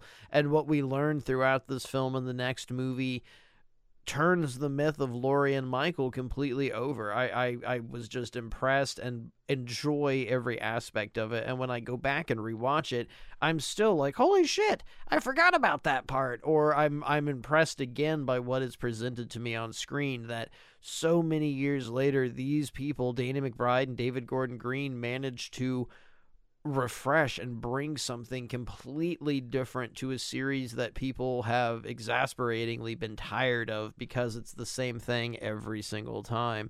And for me, it changed how I watch Halloween. That when I watch it, my preferred way now, I watch the 78 David Gordon Green Kills and then Ends. That's my quadrilogy. That's my my contention with Halloween now. They gave me a series that has actually given me contention, has made me happy as a fan. Yeah, well, I completely disagree.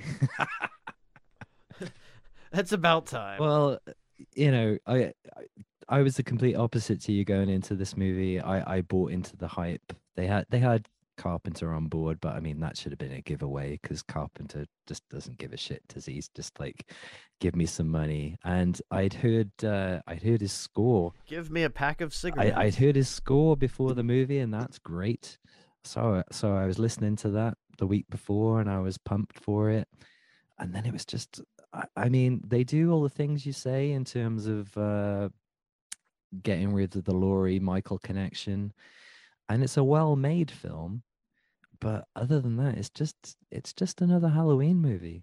I just find the script really ropey. The amount of coincidences in setting up Michael getting back into Haddonfield, it's more coincidences than Star Wars. You know, like you had to. It's like he was dropped down from space at the exact right point to pick up his mask and kill some podcasters, all because of an evil Loomis caused his prison break. But then he went to the garage at the exact right time to bump into the podcasters we'd previously been introduced to, who were must have been on their way home by that point, who had somehow his original mask in their car boot, because one of them is. Well, that's admittedly a huge problem, because he doesn't break out until like 7 a.m. the next day, and that's a daylight scene, so somehow they've been almost 24 hours indisposed, leaving Smith Grove Sanatorium. I didn't think about that. Well, what was he going to do if he didn't bump into them and get his mask? Would he have killed anyone, or would he have, just, I don't know, gone, like, jump straight to go and live in his pipe like a Ninja Turtle? There's a part of me that thinks he still would have and would have probably just grabbed something else off the rack. It was just coincidental that, oh shit, the mask is here. All right. Even though there is the bit with I don't know. I want to rewatch. I kind of like, even though in the opening, all the other patients are going crazy because of the mask, that Michael really isn't. And it's this idea that the podcasters and everybody else are putting more stake in this than Michael is. So I kind of like that aspect. Yeah. I feel the mask actually comes back into play throughout the series, though, and eventually we'll get to, well, we already kind of talked about it, but I guess to backtrack to Halloween Ends, I think a lot of the mask comes to Michael's power, and that turns back into the figurative nature of Christine, and we discussed this on Watch Skip Plus, but there's a sequence where Michael kills someone with Corey, and he seems to become lively. He twitches, he moves. I think the mask and the anonymity of the evil within the mask is what carries Michael, and especially when Corey beats the shit out of him and takes it from him and yells, "You're just an old man." It's the power of even the first Carpenter movie. He only does it while he's masked. Corey has to find a mask. It moves to... it's more of a futile grasp at straws here, but it's more philosophical than anything, that anyone can hide behind a shell of who they are. Almost like American Psycho. You've got that beautiful scene where he's going through his daily regime of what he puts on his face, and finally it accumulates with him saying, "I'm just a mask. You might touch my hand, but nothing's truly there. I'm not really there." It's all hiding behind something else, whether it be a facade of politics or like some of these movies we've discussed are very dated with their time period. You've got like Josh Hartnett's character in H2O. He's a very edgy teenager. These are all facades that eventually break down to who the character really is. I think Michael is almost interpreted through the evil of anonymity, that mask is what makes, especially with the David Gordon Green series, it all seems to kick off with the podcasters bringing the mask, and like Justin brought up, everyone freaks out. Everyone seems to have a deep reaction to it, that maybe it's just the evil that we put into objects, the evil that we assign things. I mean, even like the Jeffrey Dahmer show, we're assigning a certain amount of evil, and Terrifier 2, you're seeing all these articles where people are passing out and throwing up in the theater. It's kind of assigning an evil to the subject matter. So you're going to watch this movie assuming it's going to do this, and this. And it's a stretch I'm making here, but I think a lot of, especially the David Gordon Green series, is the mask. It's not so much Michael; it's the evil that could be. Yeah, but I mean, but if he didn't, but If he didn't have it, though, it raises a great question. Would he? And I kind of almost, I really think I agree with you that he would have just fucked off and been in a tunnel. yeah, okay. That he, All right. you know, what would he have done without that power? Yeah, I mean, I just like the coincidence of him happening upon it. I mean, because well, I don't. The problem is, he'd already killed 3 people by the time he got the mask. Did he kill them to get the mask? Did he already know it was there, or did he just kill them and he was like, "Oh shit, my mask"? I honestly, no, I was just gonna say, I honestly lean more on the latter, that he was just gonna kill. It's more interesting now to look with where Ends was very heavy with the mask. So I don't know if they had that idea in mind with 2018, because just even on rewatches, my vibe was always Michael, like the evil is within him, and we're putting, as Harry said, the evil within the mask, and he was going to kill regardless. It just happened that he probably would have put on some kind of a mask, because that's always been his motif of like hiding behind it, like, so you don't see me. But it almost is just coincidental that it happened. Maybe in hindsight, looking at this, it probably would have just been better, and they might have had to tip their hand a little bit more earlier, but that Sartain had the mask and kind of gave it to him, or there could have been a way where we could see, oh wait, he conveniently was there to drop it off. I think that was just a matter of they wanted that twist to be there later, and they didn't think that part through. Yeah, I mean, I guess Sartain could have given it to him after the sheriff just ran him over. I mean, it could have been even that Sartain told him the plan, that once you break out, this is where these people are going to be. That's a lot of backwriting that's not included. I think it really it works more on the fact of he just runs upon it. The Sartain character kind of needs all the help he can get, though. Like, for me, like that character sucks. like I don't know. I mean, I know they had to explain why Michael ends up facing Laurie when Laurie is not really a factor in his motivation anymore for killing. But, it's just like, I'm an evil Loomis and I wanted to see what Michael would do. It's like, well, I don't know. I think he's wasted way too early. That ends up being the problem with the character, that if he could have had some longevity, we could have worked with what he's standing for. And I mean, his death is great. It's a really, it's overused throughout the David Gordon Green series. Michael loves to stomp on people's heads. He does it like 2 or 3 times, but it destroys what we could learn. And it just seems like these weren't written back to back, that there was a piece between them where they didn't realize, well, fuck, we could have used that character and now we can't.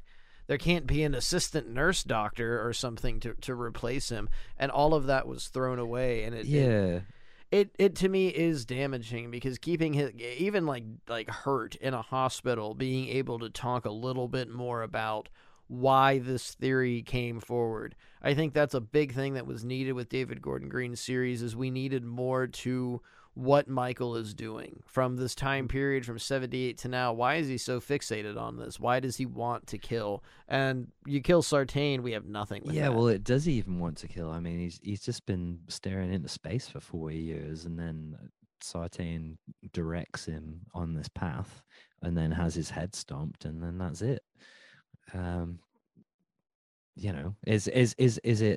Is Michael like the original movie notwithstanding, is Michael like Corey and Ends? Has he had this creep telling him that he's this mass murderer? So he's like, all right then. I always kind of also just took it to be that, definitely, but also he was contained. Like, there was, you have all those guards, so inside it's like that evil is suppressed, but the second that he's set free off the bus, and that like evil just almost like takes over, it's free, and now it's just going to roam and kill whoever comes in its path. Definitely, with hindsight on where the series would go, hurt some of it. I'm also somebody that I actually have no problem, even if I know where something's going to go, I can separate and go, well, if I don't like where they went with the sequels, where I can just accept the 2018 installment or Halloween 4 on its own merit and just pretend nothing else happened after that. I don't have that issue. I think for me, I agree that there's, especially on rewatches, it's a little ropier than I remember.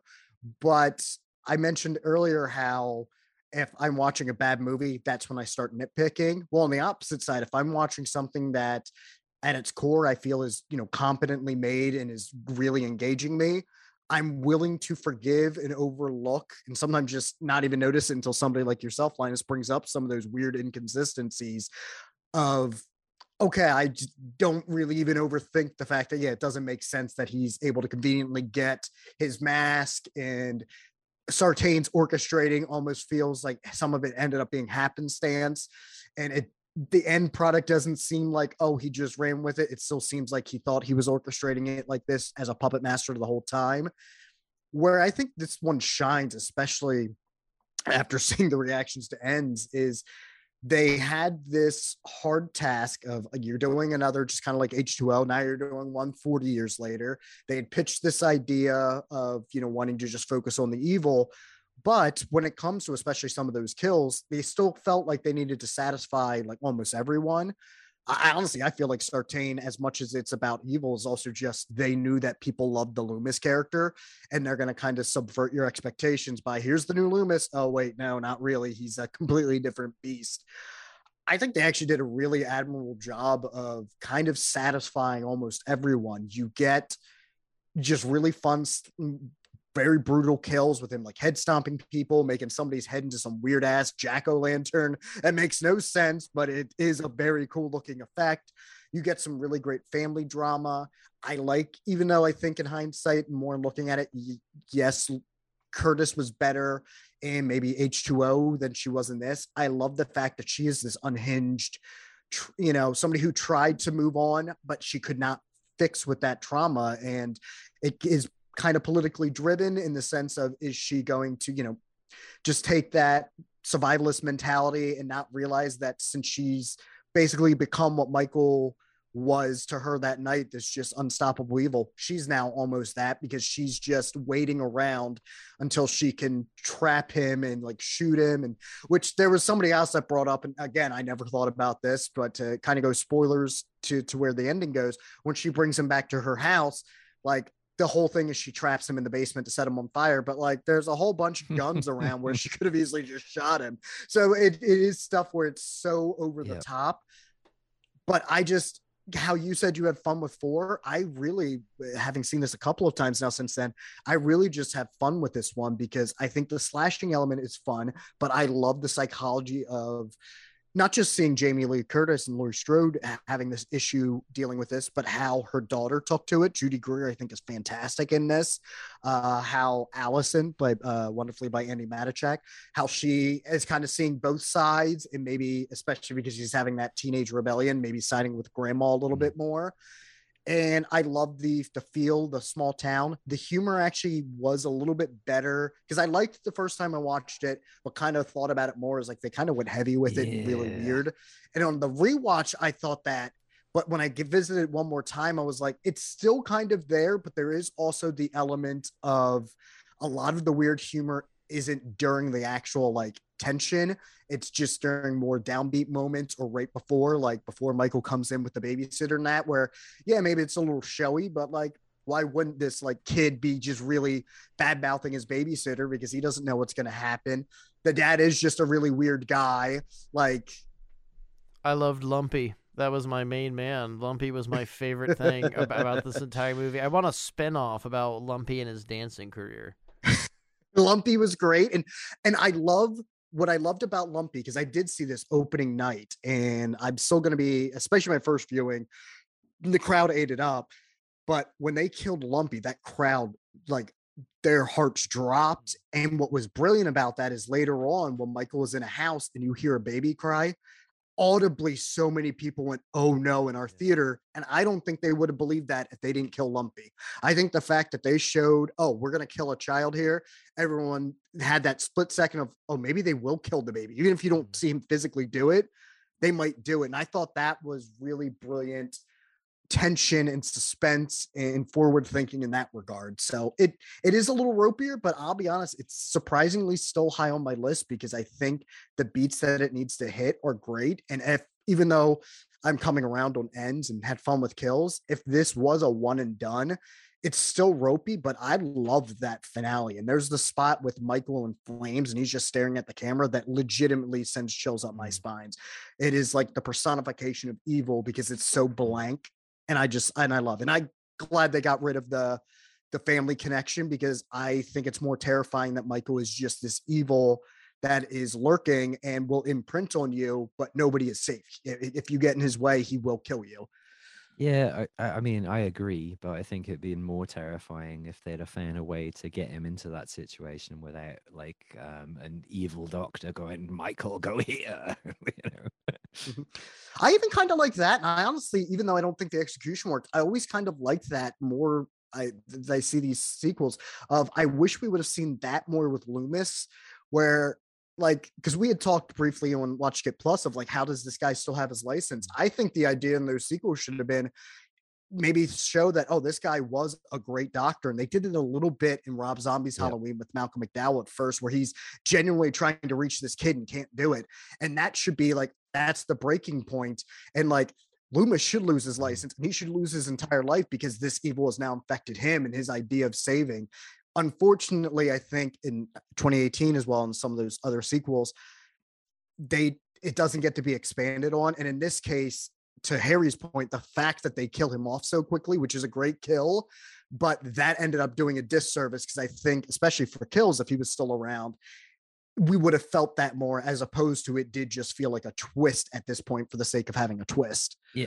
Where I don't think that was it was clearly like they didn't know they were doing sequels at the time, and it was like, right, let's get us to the end set piece. I mean, had there been a planned trilogy, then yeah, easily this character could have been a thread throughout, and maybe a shocking reveal later on.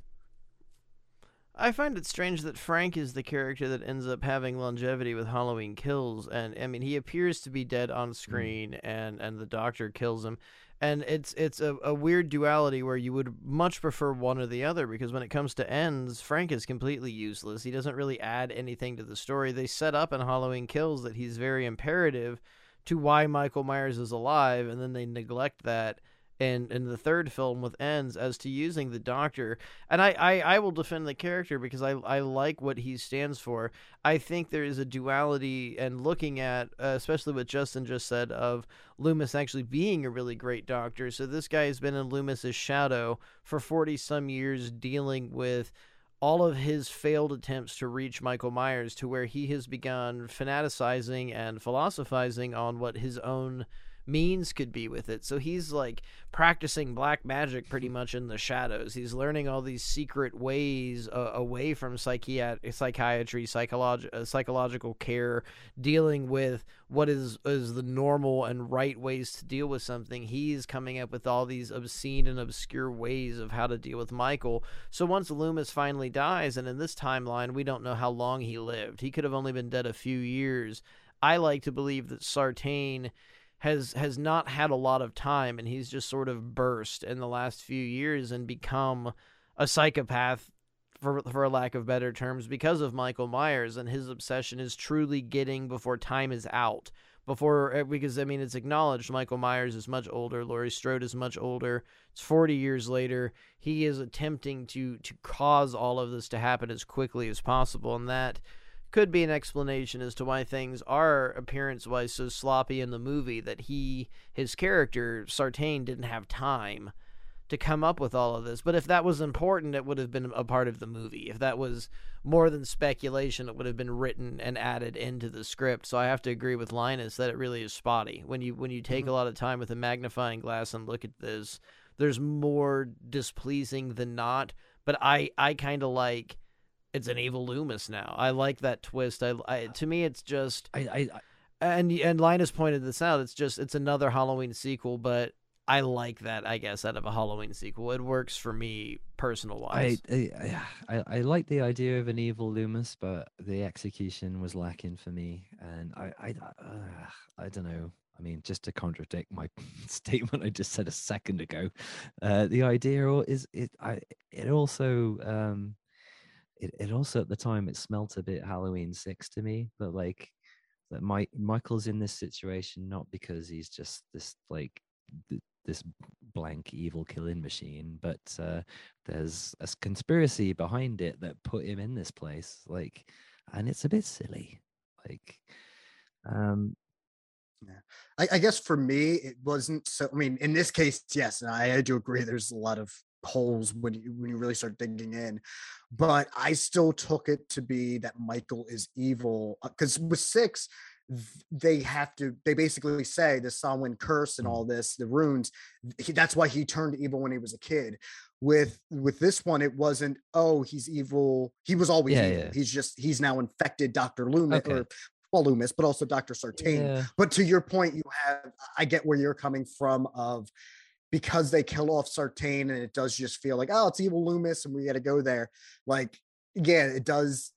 Is Michael still really evil or would to his point now that we've seen ends, would he be just chilling in a pipe and he just would have went elsewhere, just went back and sat on the bus if it wasn't for Sartain? So well, yeah, I guess with a bit better planning, you could thread all these bits together with Sartain and Corey both having a sort of vampiric transference of evil. But so, and then I'll give Jose's thoughts quick. David Gordon Green's requel recasts our pretty beleaguered heroine as a feral, rude, paranoid trauma victim, albeit one armed to the teeth, a la Sarah Connor from the Terminator series. Visually and tonally on par with the original, it missteps in some of its plotting. Crazy doctor lets Meyer loose to see what he does. Okay. But the script has a final family-assisted twist that delivers on the Strode Myers confrontation. Final girl, how about final badass mom? So I think he's actually in agreement with you on the plotting, but I think kind of similar to where I'm at, where I like where the end result gets in a lot of the feel that this has. So I'm more willing to just kind of go with it. Yeah. I mean, the final sequence is pretty great. I don't have once we're where we're going, I don't have any complaints with that. Other than like for fuck's sake, you've got guns. Don't just set the house on fire. Exactly. What was the point of arming your house to the teeth with guns if you're not going to use them? Yeah, really? But like I don't know, like peppered throughout some of the dialogue is just horrendous, and some of the comedy really just doesn't work for me. I don't want to hear a policeman talk about a sandwich. That is a scene that does strangely go on for way too long. Yeah, it's all a little bit like that. Like, what's funny is the scene's even cut down. That there's like a 5-minute banh mi scene that keeps going more and more and more. So there was somebody that had to come to them and say, "Look, guys, the banh mi scene's got to go. You got to do." And they didn't get rid of the whole thing. I feel like I'm going against the grain here, but I liked a lot of that because for me, it was. No one believes in the evil anymore. No one is afraid of Michael Myers. These people don't care. They're inept buddy comedy cops that no one is alarmed by the situation. So when the violence starts going over the top, no one's prepared for it. So I feel it works to an extent with the horror of the movie, but it is a bit too much on the nose comedy. But I see the next movie, I like the comedy, and I think a lot of that, I think a lot of it's not intent comedy, but Evil Dies Tonight was hysterical to me. Just what it stood for, I thought was hysterical, and so many people that hate it, I just think they kind of miss the point, but that we'll get there in a little while. My final point on this is I don't know. I mean, it's not for me to say what a character's appropriate response to trauma is, but I don't know. Perhaps having seen H2O, this Jamie Lee had only experienced the first movie, but I felt the lengths to which he'd prepared for Michael breaking out, like. I don't know, like, I mean, don't get me wrong. Like, she went through some horrible shit in Halloween 1, but I've had some pretty traumatic nights out in Newport, and I've not like made a trap house to like protect myself. But None of Maybe it you works. should. Yeah, but like, you know, like I could see like had she gone through Halloween too, and like, yeah, okay, and he keeps coming for you, then yeah, sure, okay, like, you know, but I don't know. I think it's massively misused that so much is shown, and she has spent all this time training, and she has all these contraptions, and none of it really works. That her big show off with Michael is she spent years making this safe place under the floor, and then immediately shoots through the floor, letting her position be known. Like, it doesn't seem like what you set up for the character works for what we're shown as the survivalist character. She doesn't really seem like she's living out off the grid alone. It seems like it's like 10 minutes away from town and she's still going to Blockbuster. I actually kind of like that though, because that, I mean, if we go to the political angle there, it almost does kind of show that she thinks almost too highly of her survivalist skills. And when she's actually faced with this evil returning, Definitely. I mean, we have no understanding that she's ever encountered anyone else since then. And it is definitely excessive, but I mean, there are people that handle trauma differently. I think whenever it comes to any kind of a movie or drama, and I even said this, movies that are based on reality, when I'm watching a film, it is harder to accept that because we still know that there are characters and we understand that we do plotting. So if you're going to plot everything out like this and then just kind of subvert, it does feel weak. I'm still willing to accept this, even though I will admit it's far more excessive. And if we're going to say who did handle this better, definitely H2O's Laurie Strode had a better handle on her life. And it is the one thing that I will say that has always struck me as odd is considering how heavy that she became the survivalist. I almost don't believe she would have fell in love with someone then. I feel like she would have pushed so many people away that she never would have had a kid to begin with. That part I will admit, it's a little bit hard, heavy-handed, and I almost feel like there could have been, whether it's a flashback or just exposition, maybe stating that she was finally getting back on her feet, but then there was a false alarm with Michael, or maybe somebody else in the neighborhood. There was something that triggered this, and that's what set her off, or, you know, maybe her daughter. So again, it comes down to, there is, especially the more I go back to this, more weaker elements, but I still think the strengths overcome them. So I don't seem to have a big problem with the trauma, though, that I think it's not completely displaced, even the events of part one, that we look at who Laurie Strode is, and she is a bit more of a gifted student. I don't want to say prude, but I mean, because she's trying to at least set up a date in the first movie. She smokes pot. She's not the final girl most people project her to be. She's pretty just an average person. But I don't want to have any perspective of the trauma, that I didn't think anything was displaced, that 40 years later those events could have traumatized her that much that she gets to where she is as a survivalist. My problem with it is all of this emphasis on her being a survivalist almost seems wasted, that she has none of these skills aside from shooting a couple mannequins. All these guns, and Linus had brought this up, she has all these weapons, all these guns, nothing's really used. It's just a ploy to get the stakes in the floor cage sort of thing used at the end of the movie. So it's a little bit of bad writing at that point, that you set this character up to be something, but you don't use any of the skills she would have learned. And you look at her compound, you look at her mentality, I would believe that she's paying money to go out and do, guerrilla training with groups on the weekend and learning how to use all these firearms. She's not just blindly doing it. So it really wastes the potential of her trauma. You set this up to be this exquisitely traumatized person, and then it throws, like, the last 40 years they've just been shooting at mannequins. It doesn't seem to add up with what Laurie would be. And I mean, not regarding if she could have been this traumatized, if she was, I think she would have been able to do a lot more than what we're presented with in this movie. Yeah. Well, to be generous to the movie, I mean, maybe Laurie was at a point where she was at in H2O, and then, tried, maybe had a sort of got to a stage where she had a family and had kids, but it kept coming back to haunt her, and then she fixated on it to a point where she got into this survivalist mode. But yeah, just the sort of you know, why don't you just shoot him in the face for God's sake? Problem Mhm. carries over into the subsequent two movies where, like, you know, the evil dies tonight mob. I mean, like my understanding of an outsider looking in on America is like, you know, you've got a fair amount of guns, like, but there's people Mhm. going out with like irons and baseball bats, you know, like come on, man. Surely somebody's got like a machine gun and they can just, you know, like take him out like they do Jason at the start of Jason Goes to Hell.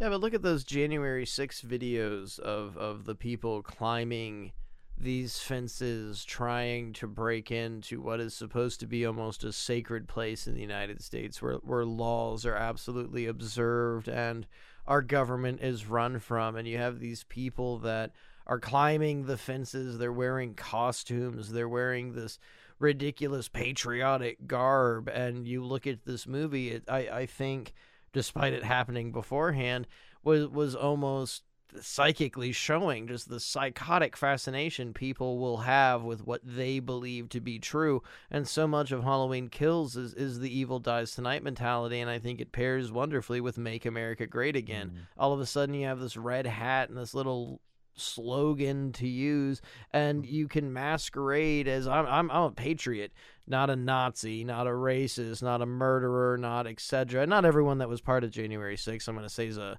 murderer, but you are allowed to masquerade as something, as a good guy. And I think that's a big focal point with that movie is Tommy and everyone involved with them, even Laurie Strode's granddaughter. They're not going to let this happen anymore. And you could break it down to so many, like, well, Mexicans are coming over the border and they're going to rape your family and steal your jobs. You know, we can't let this happen. And this is a perpetuated hate that is an absolute lie that was literally because of one person that said something completely unfounded about building a fucking wall. How quickly and dangerously this word can travel, I think was a big factor for Halloween Kills for me, of her fear, her paranoia is now upon everyone. You don't realize how one person living out in the woods could really impact an entire town. Now they're afraid for the same reason she is, and she was wrong the entire time. And in Kills, it's brought up her paranoia could have landed this on the entire town. We're not shown this in the movie, but she could have been writing Michael. She shows up at the end, or right when Michael's being released. She's there drinking, shaking in the car. And it, to me, is almost like Sartain sees that, and Michael is aware of that she has been egging this on just as much. And the problem is all of these different angles are shown in all three films. So it's not like you get this gist in Halloween, you get this gist in Halloween Kills. So it makes you go back and look at Halloween, and that's kind of wrapped up into bad writing. Yeah. Okay. Well, Yeah. being more charitable to contradict the point I was trying to make, then yeah, okay. I can see that maybe this Laurie has a reaction which reflects the times that we're in, like and yeah, and like I said, you know, who am I to say how you react to trauma, like, you know. So yeah. But to your point, for you, it didn't resonate like it did to Harry and myself and Jose. And that's just as fair, because you might be able to realize where this is coming from, but you're also not feeling it. And that does still come down to filmmaking. And we are filling in of either the sequels did or we are too. Like, I'm getting this theory of maybe something else happened, but they never really explained that in Halloween. So you kind of had to fill that in. So there are elements of the writing that is a little weaker. Yeah, she just felt kind of one note, which is, even though in Ends it's a massive shift, and I know a lot of people had a hard time buying it. Like, I don't know. I just enjoyed a performance more in that, because it had a bit more nuance to it. And what really surprised me revisiting H2O was just how great and nuanced her performance was in that one.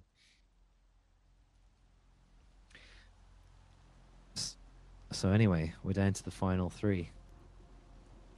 Final two, actually. Oh shit! That was the third. Right. Well, Yeah. have I fucked up?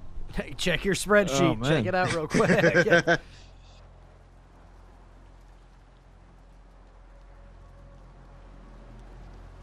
All right, my number 2 is Halloween 3: Season of the Witch, which is just so much fun. This surprised me. Jose's number 2 is Rob Zombie's Halloween. Ah, right. Wow. I did not expect to see it that high up. Now, yeah. Okay, that was me thinking my spreadsheet was fucked, but it's just a surprise.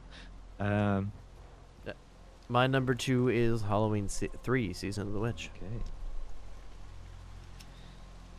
So, And then what's your number 2, Linus? my number 2 is Halloween 3: Season of the Witch. Yeah, Looks like we're talking about Halloween 3 now. yeah. No, do we want to do that or Rob Zombie's Halloween? we gotta do. first? Yeah, Just we gotta 'cause do. That surprisingly took a while to get to because Jose surprised us all by putting that in Yeah, 2. no, we've got to do. We've got to do. Well, I have fucked something up because. What was left out? I think we missed We have kills, missed kills. but in our defense, we talked about kills with both ends and especially Halloween. So I feel like we kind of Yeah, there's ended been a lot of mixed on kills. I think it works pretty well. yeah. So I think we're actually fine with kills because we ended up pretty much talking about that when we talked about ends and Halloween anyway. Well, this well, just for the sake of it, like Harry, where did you have kills? I had Halloween Kills as my technical 4th, Oh, so shit, right before Halloween. Okay, I missed you then. Sorry. Should we just do a quick 5 minutes on kills, just in case you Yeah. want to cut this together in a in a more professional manner?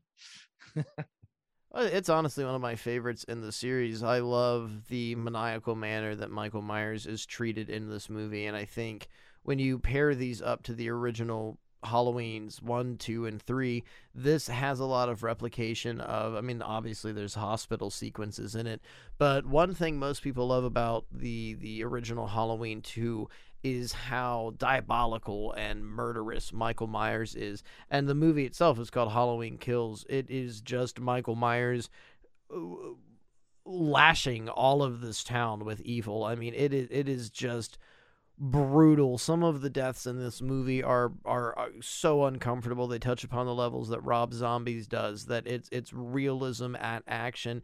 And I love this for the fact that it is putting the Michael Myers myth on full blast here. This is what you want. This is what you get. You want Michael, you want this guy in the mask killing people, then he's going to kill everyone. And then The Evil Dies Tonight pulls into that, especially as an American, and I'm sure it's obvious listening to this show, I lean much more left. I found the depiction of America, especially I live in a small American town, it was on point. These people that fanatically became obsessed with the fear, they didn't need reason. They didn't care about what was right or wrong. And there's such a harrowing sequence where Laurie is in the hospital and she's screaming at Tommy. It's not him. It's not the right person. And this is such a awful sequence. It makes you feel a little sick watching this one of the people that was escaped from the first movie is being blamed as Michael Myers, and he's running through this hospital. And it's just as almost cumbersome as a feeling when you're watching Rob Zombie's Halloween and the sequence that Justin and I were discussing with Sheriff Brackett just kind of sitting on the porch dead inside after learning that his daughter's dead, that Tommy is shaking his head and realizes, oh my God, it's not him. And they mouth the words, it's not him, and we follow through with this character that ends up going off the roof. And I think so much of this movie wasn't centralized. I think the focal point of the movie is centralized on Michael and his violence, but the outer realm of all of this is focusing on how people deal with trauma, how people are so quick to judge and be hateful and just jump on bandwagons without any knowledge of what's going on, and that could absolutely destroy and hurt the most innocent people. And you're left at the end of this movie just, I feel just almost fucked over. They hurt you at the end of this film. David Gordon Green, Danny McBride, everyone involved. You feel like you've been beaten a little bit because of what you've gone through, that there is no hope, which I think is complementary with what happens with Halloween Ends, because you're given some false sense of hope for a little while, and it returns to in Halloween Ends, Nietzsche is referenced. I think a lot of this comes from almost a nihilistic philosophy, and it's not a bad thing. It's not a hopeless version of nihilism, but the evil is within all of us. And you focus heavily on Halloween Kills, that Michael is like a zombie almost. He can't be killed. He is the emphasis of absolute evil to the point that nothing you can do will get rid of this. And we quickly move into that next film that he is just a man and the evil is within inside of us. So each of these films, 2018, Kills and Ends, I think almost this is shown in one of the movies, I think, Ends tarot cards, that it's like a different reading each time. Death doesn't mean the worst thing possible. Death means change, or a change into your environment. And I think if you look at these films, the David Gordon Green series, as almost tarot cards, each one is different. You have the Hanged Man, you have Death, you have the Fool, and they complement each other. And I found this to be a complementary film, especially moving from the 1978 into Kills, 1978 into 2018 rather, then into Kills. The story is 100% about dealing with your own emotions, and I dug it. I really respect it for that. Yeah. Well, I'm going to disagree again. I'm sorry. I'm making it last longer. My first note on this was overwrought schlock. I hate everyone still, but the kills are a lot more fun. I hate the characters too, though. I mean, that's you and I have been talking about this for a couple days, texting back and forth. I agree with you. I fucking hate the characters, but that I like that though. I like that. I don't like the dichotomy of this family's life. That it really reminds me of small town America. Well, I don't know. Like, fine, you can hate Tommy and his gang, but I don't know. Just like Laurie is sidelined and just pontificating, making ridiculous statements about Michael, how he's this and he's that, and he's, every time he kills he transcends. It's like what are you on about? But yeah. So, but it gets me to a place where I'm just rooting for Michael to kill everybody, and he does in quite a graphic and exciting fashion. So I do enjoy it, but the evil infected you. Yeah. You're like, go evil. Well, yeah. In spite of itself, maybe I got the wrong message from it, but But this is Halloween. I mean, he's not. Is he even really Michael in this? He's more Jason. He's this big, brutal brick shit house like killing machine that's indestructible. I mean, he kind of was at the end of the 2018 one, curb stomping people's heads and they're smashing into like basically pumpkin, but it's so much more aggressive in Kills because it's just right off the bat. You didn't have this slow build towards it. I have a theory that all three of these films were made with every other Halloween movie in mind and with heavy consideration. And this one specifically interprets a lot from 4, 5, and 6. And even some of the Rob Zombie characteristics that they managed to meld a little bit of everything. So we turn Michael Myers into this unstoppable, unfathomable evil, and he only exists within this realm of the movie. And that's at the end, Laurie is talking about maybe he gets power. He can't survive all of this, and they directly just turned that around going into Halloween Ends of, nope, he's a guy, just an old guy. In fact, he's just a fucking really old guy that wears a mask in a sewer. But for this brief bit of time, it's almost, especially when you get into the series as a younger person, which I know most of us have, you're watching these movies and all you really focus on is it's Michael Myers and he's killing people, and that's the Halloween series. And then you grow up and you start looking at the plot and the characters and you realize there's more to it than that. I think they managed to take from the 1982 Halloween onward all of that violence, all of that just unknown nature of what Michael Myers is, and they wrapped it into this movie of everyone being afraid of that, and that's why he ends up being so vicious, so terrible as a character because he's just massacring everything, but this is also everything fans have wanted for years and years. So the filmmakers managed to get a little meta, and here's what you want, but do you really like this? Isn't this uncomfortable? Isn't this terrible? Doesn't this make you feel sick seeing this? That I think there's questions asked with the presentation at the same time, but I might be giving it more, cleverness than it actually is.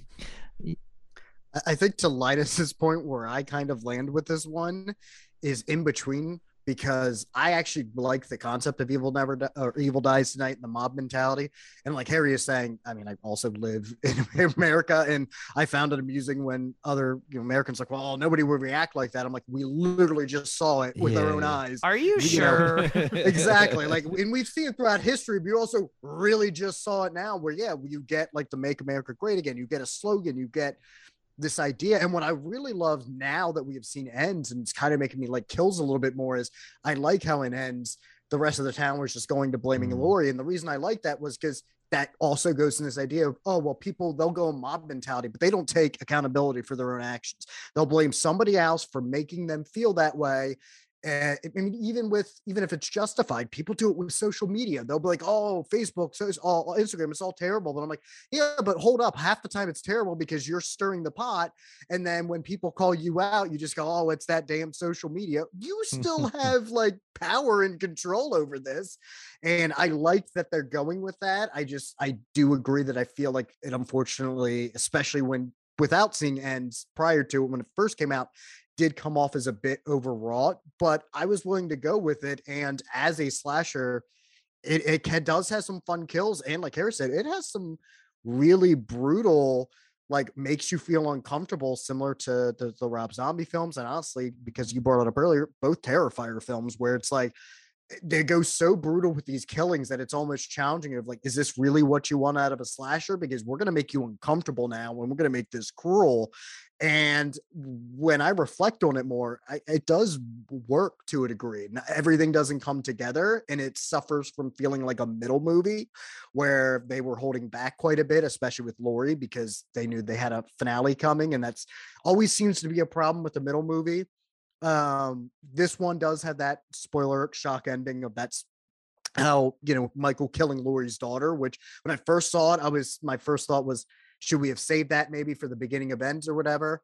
Now that I've revisited these and Ends coming out, I actually like it as a shock ending because it gives you a nice cliffhanger, and it actually sets a lot of what Ends is going to do into better motion. That even if you would have opened Ends at the end of this night, I like that you didn't, and it still put that idea of evil, can exist and can just as quickly take something from you like that.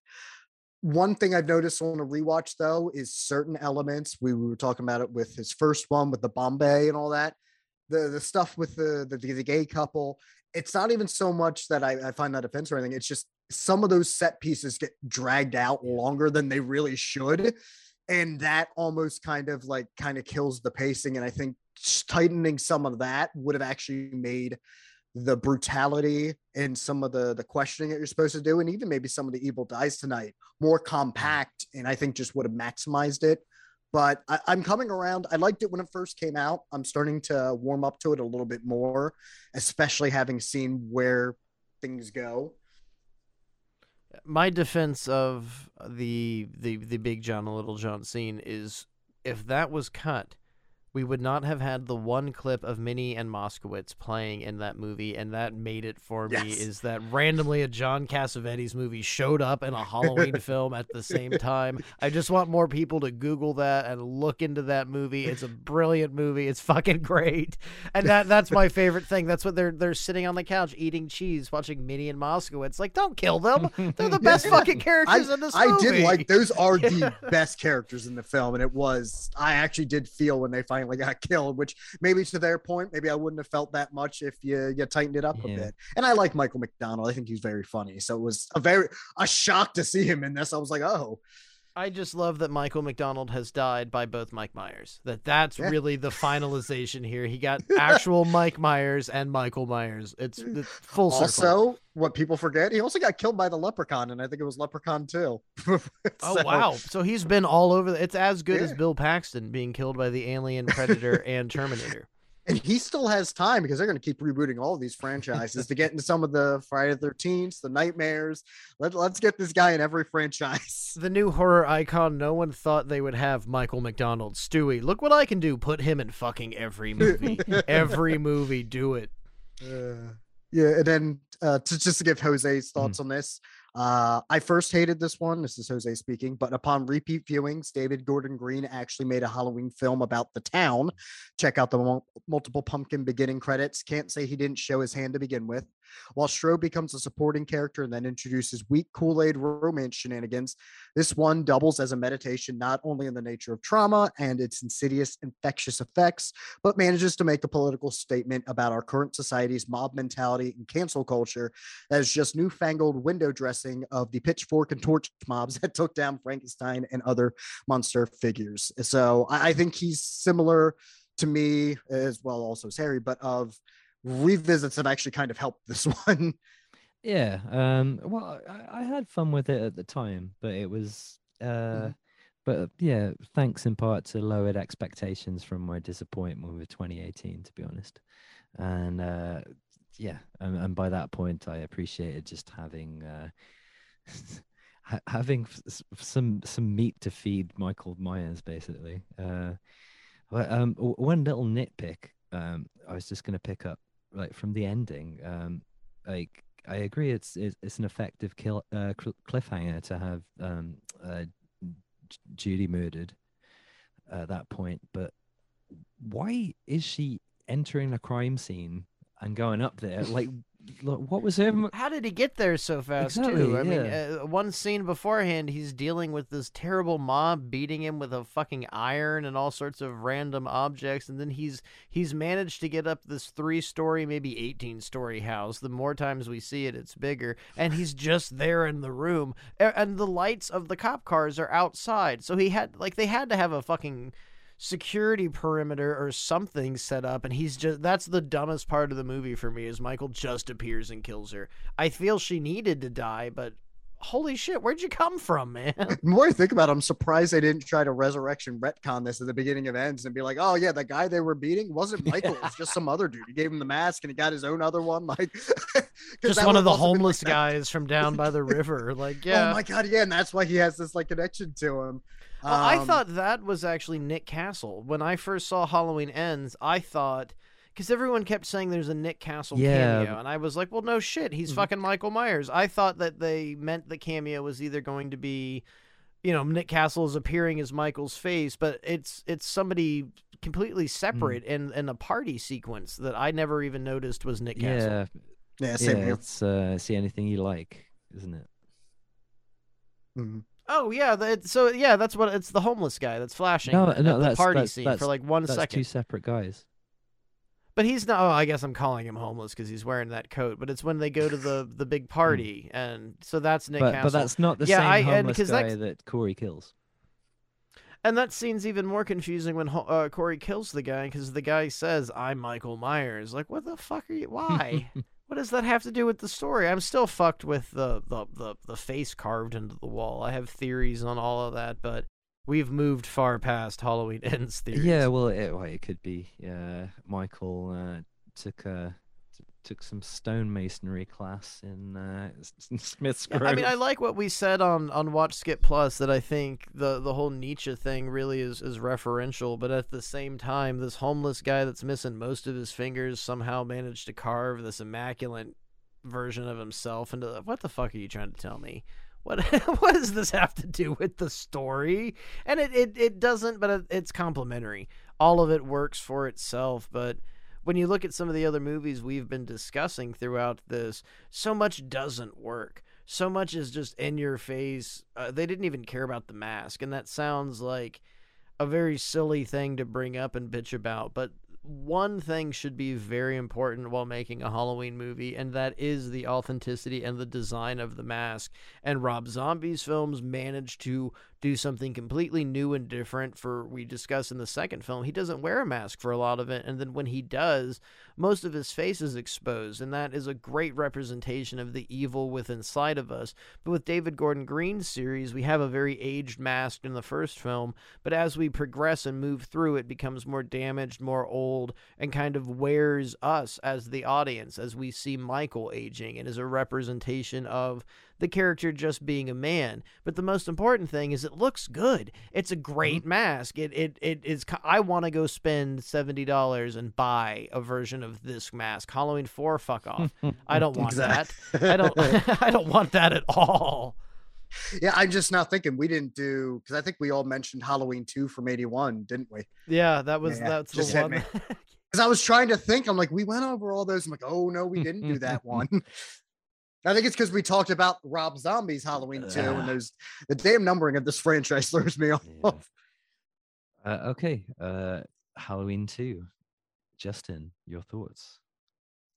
All right. So this is one that I loved a lot more growing up, and I still enjoy. It's number 4, but it has been taken down a few pegs. What I love about it is the atmosphere. I love the hospital setting. I think it adds a nice bit of claustrophobia, even though in the long run, I have not liked the twist that Laurie was indeed Michael's sister. And John Carpenter even admits he just threw it in because he felt like, well, since they're making me do this, I guess I should throw a twist in. And it kind of feels like it.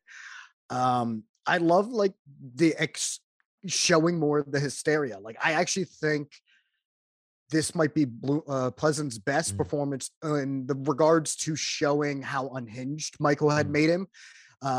Because now he's like, wait, I shot him 6 times. And then like, of course he's just going to go absolutely insane. And it gets comical at points. I feel bad for Ben Tramer for getting killed, not just for getting killed, but for almost becoming an afterthought. Like nobody thought to go back and be like, wait a minute, we accidentally, this poor kid, especially when you look at his mask and it's granted it goes with the hysteria, but it's not as crisp. It almost looks more like a Halloween 4 blonde mask than it did Michael's.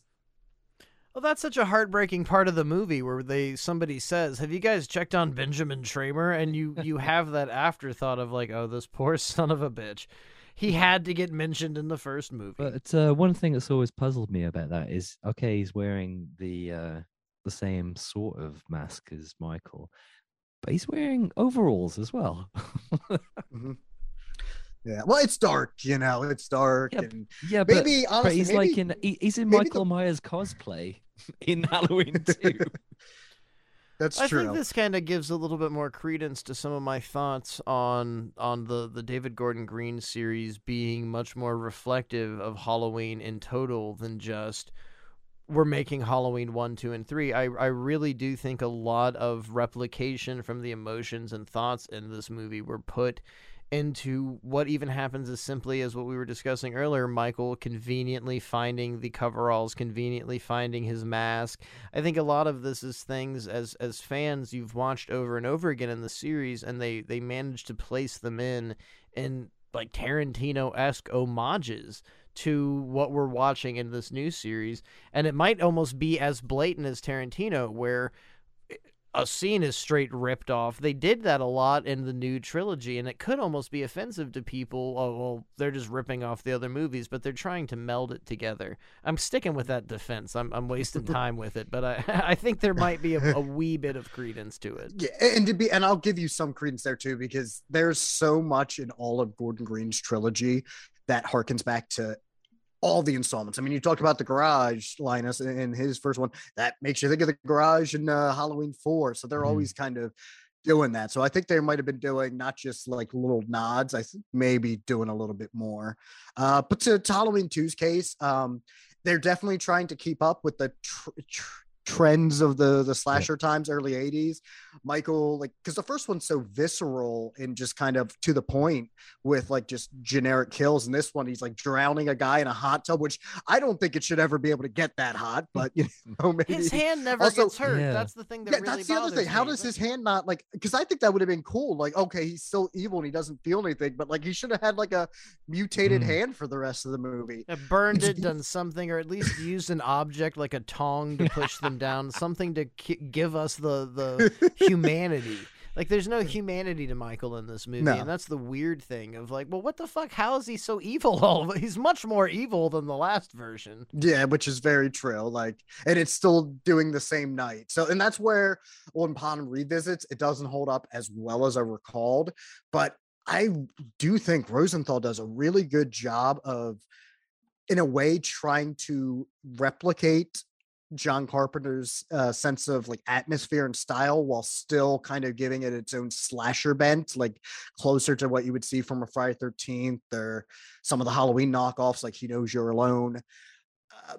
I just love the atmosphere of this one. And Linus, you had mentioned with Halloween 4, it's just one of those ones that's kind of fun. There's something that I love that the hospital setting. I love the claustrophobia that comes from this. I love Loomis going very almost insane. 6 times, and then just how crazy it gets, with which it's even funnier when you have to retcon the fact that both, and spoiler alert, both Michael and Loomis somehow survived that gigantic explosion. But if this was its own standalone, I'm like, yeah, if you've got to do the sequel one up the movie, like, it almost felt like, all right, we're being definitive. And that's also why I feel, to go back to Green, why they do the fire. Yeah, at the end of that one, totally. 'cause it's just like Halloween too. So it doesn't hold up as well as I remember, but it is still a very fun film that has a lot of atmosphere to it that I feel carries it. Also I think this one didn't have like a blink and you miss it Dana Carvey. It does. Yes. Garth does appear in it. I think this was the first Halloween Ends, though, that they went all out and were like, fuck it, we're going to kill Michael Myers, we're going to kill Loomis. There's no way they'll ever make another movie again. We're going to kill these characters. And they, at the time, did it in the most definitive way to set it up as this is over the top. We're wasting everyone. It's going to be ultra violent. And then, I mean, the end of that movie, it's not just like an oxygen tank. Like Laurie and Loomis open up ether tanks. There's some oxygen tanks. Like 30 tanks go up. The whole hospital, the grounds would have just been eviscerated off of the earth. And then you move into Halloween 4 and you've got the moving burn on Dr. Loomis, and Michael sometimes looks hurt.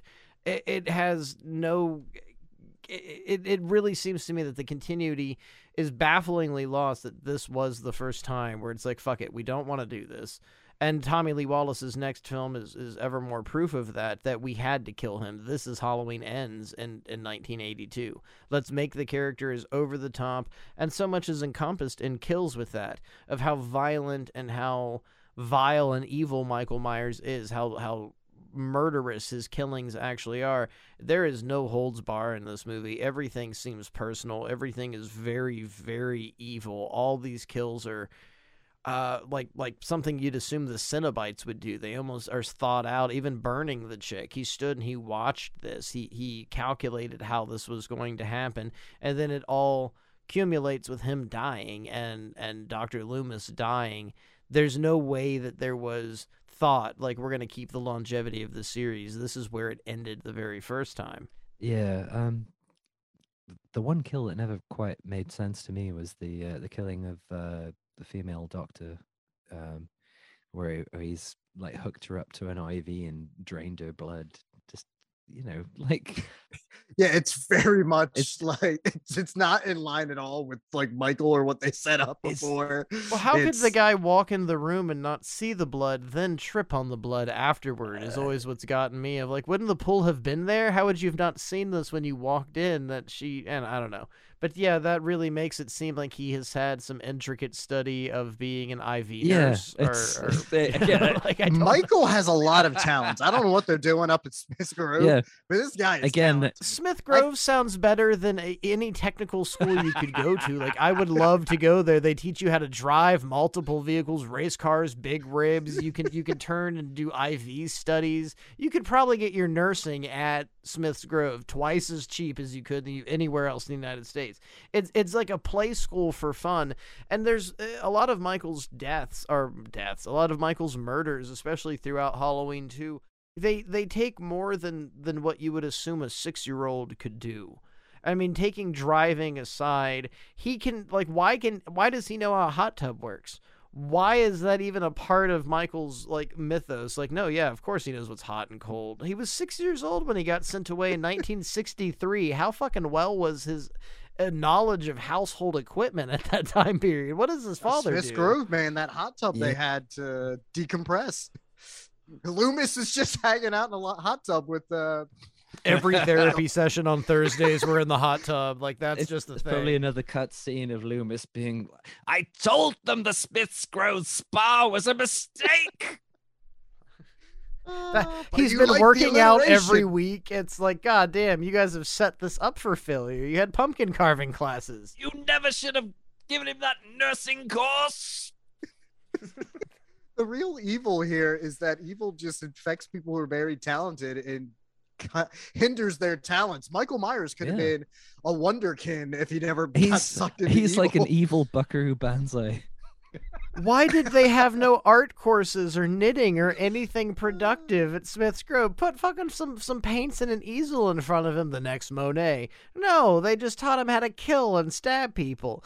And it's that's part of the problem with Halloween 2 is, and I don't know how to say it that doesn't sound offensive, but the education level of Michael Myers, a 6-year-old sociopath that would not speak, would not deal with anyone, suddenly can do all of this shit. And there's a scene where he's just trucking to the hospital, and there's a clear-cut sign in the middle of Haddonfield that says "Hospital this way." What fucking town is that? Where is any sort of like it's all laid out through how like he just has to follow this Candyland ass line of getting to where he needs to go, and it's just kind of laughable of how they've connected these two movies. And I had it pretty low ranked on my list, and I thought it would be a little controversial because my personal thing is I fucking think it's stupid making them related. It really strips away the absolute fear. Like he's just some incel guy that can't get over the one girl that got away and it's his sister. Like this is some weird Arkansas story. I don't know how to relate to this. Being absolute evil, following the path of murder, and the letdown everyone had with Sartain, I certainly think is understandable. But if and we discussed this with Halloween Ends on Watch Skip Plus, if you're told you're something for so long, and Linus brought this up, I think it's really apt, why wouldn't you eventually believe it? Halloween 2 has no believability with Michael being evil, but the David Gordon Green series, it seems like that is something we've uncovered on this episode, is maybe a lot of the gist of that movie is he's following what he's fucking been told to do, as to where Halloween 2, 1982, he's really obsessed with his sister, but why the fuck do I care? Like, there's no reason for it, and that kind of gives me... It's not a shock, but it gives me a lot of hate for this movie. I don't care. Why do you hate your sister so much? She was a baby. She was an infant. There's no connective tissue as to what Michael's thoughts are, and I need it at this point. Yeah, but you know, I was always like, yeah, whatever. Like this film's fine. Like, I mean, does it matter? I'm going off the deep end on shit that I don't think matters. I mean, great. I mean, if she is his sister, then how does he find her? Like, you know. Yeah, like how does he know? Unless Well, Loomis that's something told we him. didn't bring up with the Rob Zombie films, is how he didn't even see the book. How would he know that Angel's his sister and know where the fuck she lives? That he just kind of knows. Well, yeah, the one of the reasons for that is we forgot the first Rob Zombie film as well. Well, no, we actually have not, because we were going to do that because that was Jose's number shit. 2. Spoilers. That's why. Oh my god. No, we already said that one, didn't we? I thought we did 1 and 2, but it might have just been my statements last 40 No. We minutes. just did Rob Zombie's Halloween 2 because we got to number 2, our number Yeah, 2s, and where that's everyone where... else had 3. Yeah. The funny thing is I put Linus in charge because I would have fucked this up twice as bad. Like I we don't would have know. we would have never even gotten to where we're at now. So that's we've gotten somewhere. So what have we left out? Have we left out Rob Zombie's No. We're all set now. Okay, we Jesus. Because that's where we're going to go next. Yeah. Well, Okay. yeah, we have Rob Zombies, then we have Halloween 3, then we have whatever everyone's number 1 is. Which I think we can all assume it's what it is. There's so much left, but I mean, I think we're all Yeah. in one clean spot Yeah. here. Yeah. And I'll just give Jose's thoughts quick then Yep. on Halloween 2. He just said, not so much a movie as a one location set thriller a la Carpenter's own Assault on Precinct Precinct 13, only with the shape. This one feels rote by the numbers and rather scant on good film morsels. But for the legacy of being a sequel to the original and the presence of Hotties Lance Guest and Leo Rossi, man cakes, baby, it's just okay. Points deducted for the horrible fright wig Curtis is saddled with the entire film. Yeah, I mean, I can't disagree with any of that, but I don't know. Like, it's high for nostalgia for me. Like, I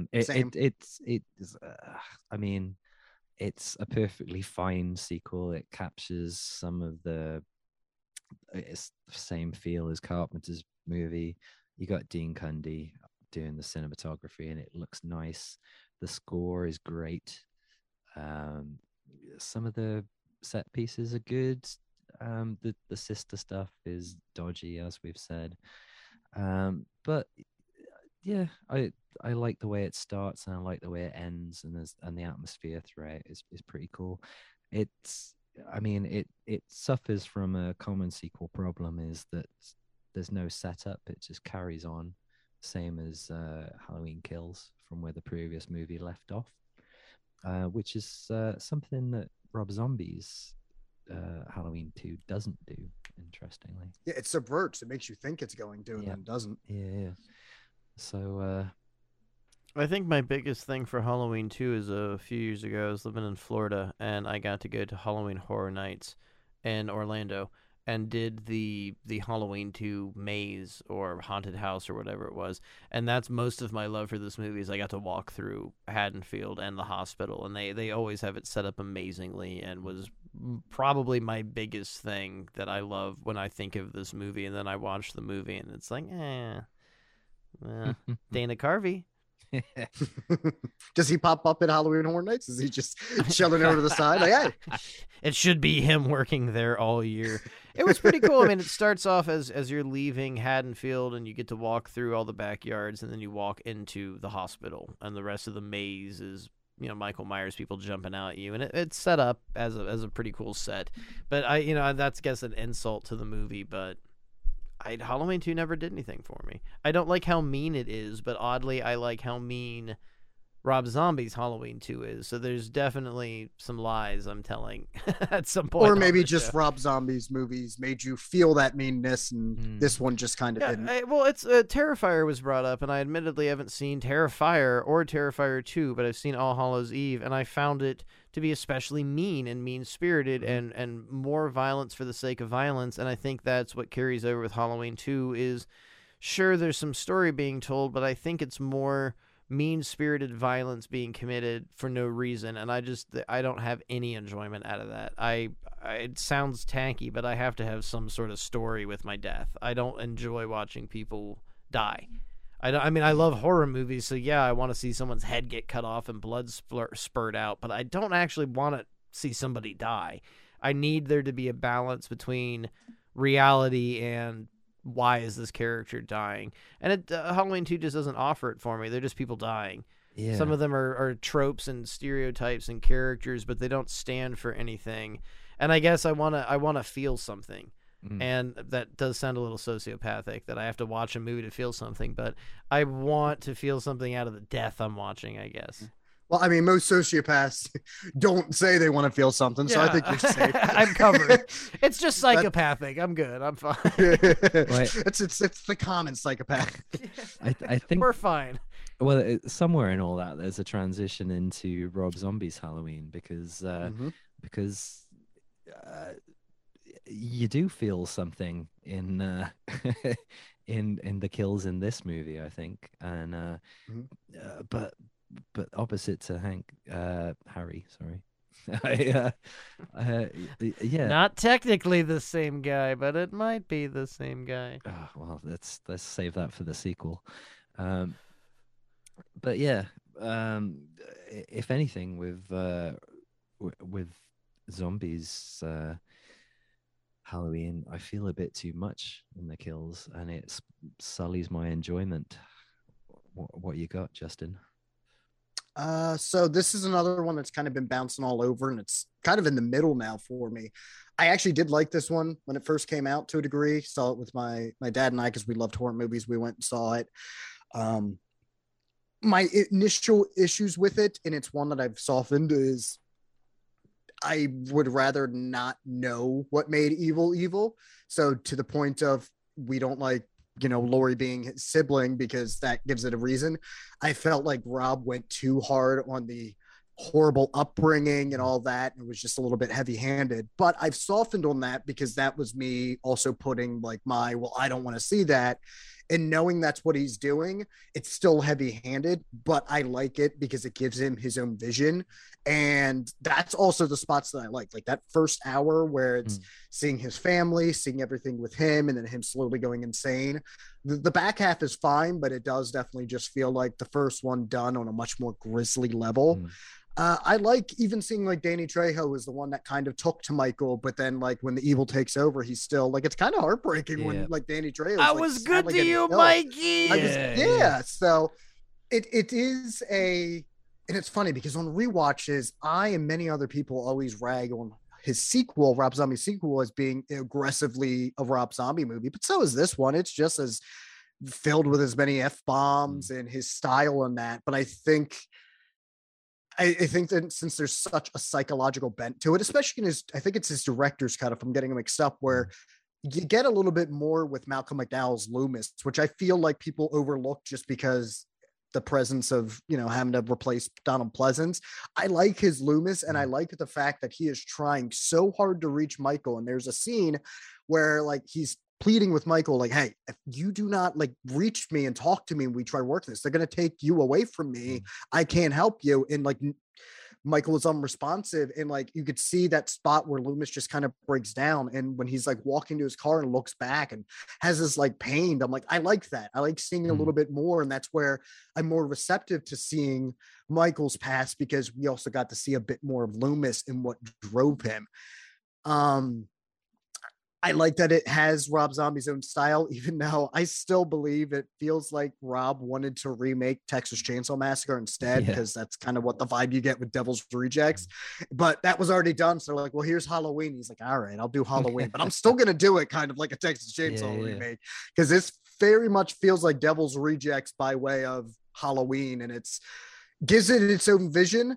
But again, great performances though. Danielle Harris is wonderful. Brad Dourif's fun. Scout Taylor Compton, I think, is wonderful in this. She's just wonderful. Yeah, I think she is just terrific. So yeah, I've softened on it, and I think I'm kind of back to where I first was when I first saw it. Of like, you know what, I kind of like where Rob was taking this, and so. I hated it when it came out, just as general principles of I'm an edgy horror guy and I can't have any respect for Rob Zombie. And then I watched it years later with that guard down and was like, what the fuck was wrong with me? This is actually a really enjoyable movie. But what I hate most about it is the little white trash Michael Myers stuff. I love the animosity, the unknown factor of Michael Myers. He just did it. His stepdad sucked. I mean, it was a great performance. I love William Forsythe. It was shocking seeing him playing somebody so foul and so offensive. Sherry Moon is very sympathetic, but Judith picks on me. They showed signs of him being a sociopath and killing his pets and things like that, and it seemed so quick to me. Just let's shove this in there. He's a little fucked up kid. We got a cool scene with Richard Lynch. I don't know if that's the director's cut or the regular scene, but it is one of the final performances with Richard Lynch. I think it might be cut, but yeah, it's kind of hard because they really do like flow together. I think he might be in like a quarter of a scene in the regular cut, and then he actually has a scene in the director's cut. And regardless, it's long. It's less than 15 seconds. And then you immediately have Michael Myers killing the kid from Spy Kids, just beating the fuck out of him and beats him to death. And then it's Halloween night. His mom's a stripper. It's just so heavy on the Rob Zombie. And we brought this up on Watch Skip Plus, but it's not like he grew up in Alabama.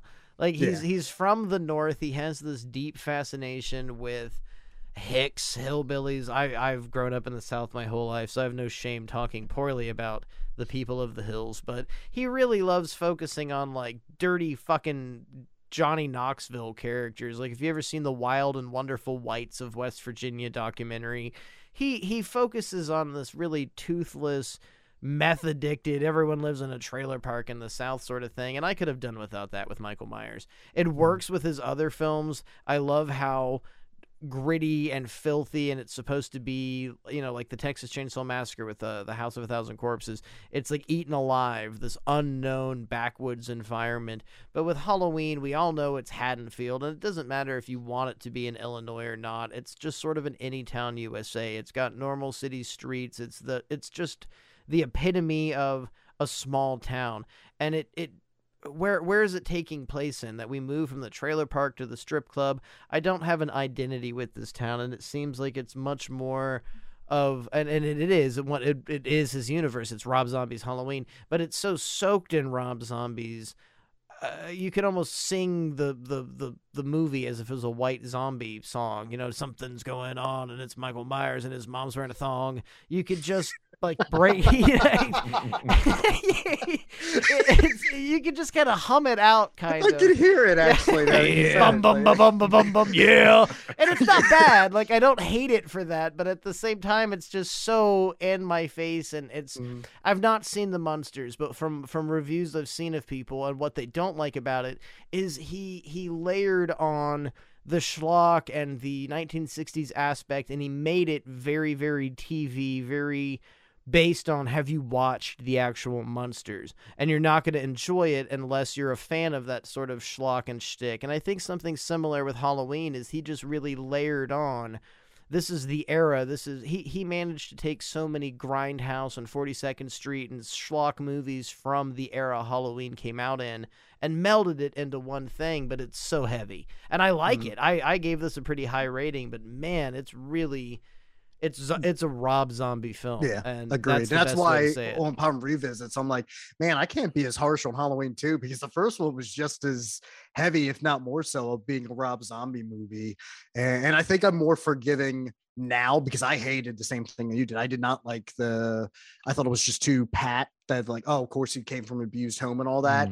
But I think the reason I'm a little bit softer on it, even though some of those elements I still don't like, is just because once we get to him being in the asylum, then I kind of like it. So maybe grown up Michael, Tyler Mane is amazing. Oh, he is fantastic. He has such great presence. And it goes so swiftly that you finally have a sequence where it's Tyler Mane as Michael, and he still has on this childlike slippers. He's got the childlike mask on, and he's sitting, and it's the scene you're discussing where Loomis is pleading with him, I can't do anything more for you, but this hulking shape of Tyler Mane is terrifying, and it looks so great. Every single shot.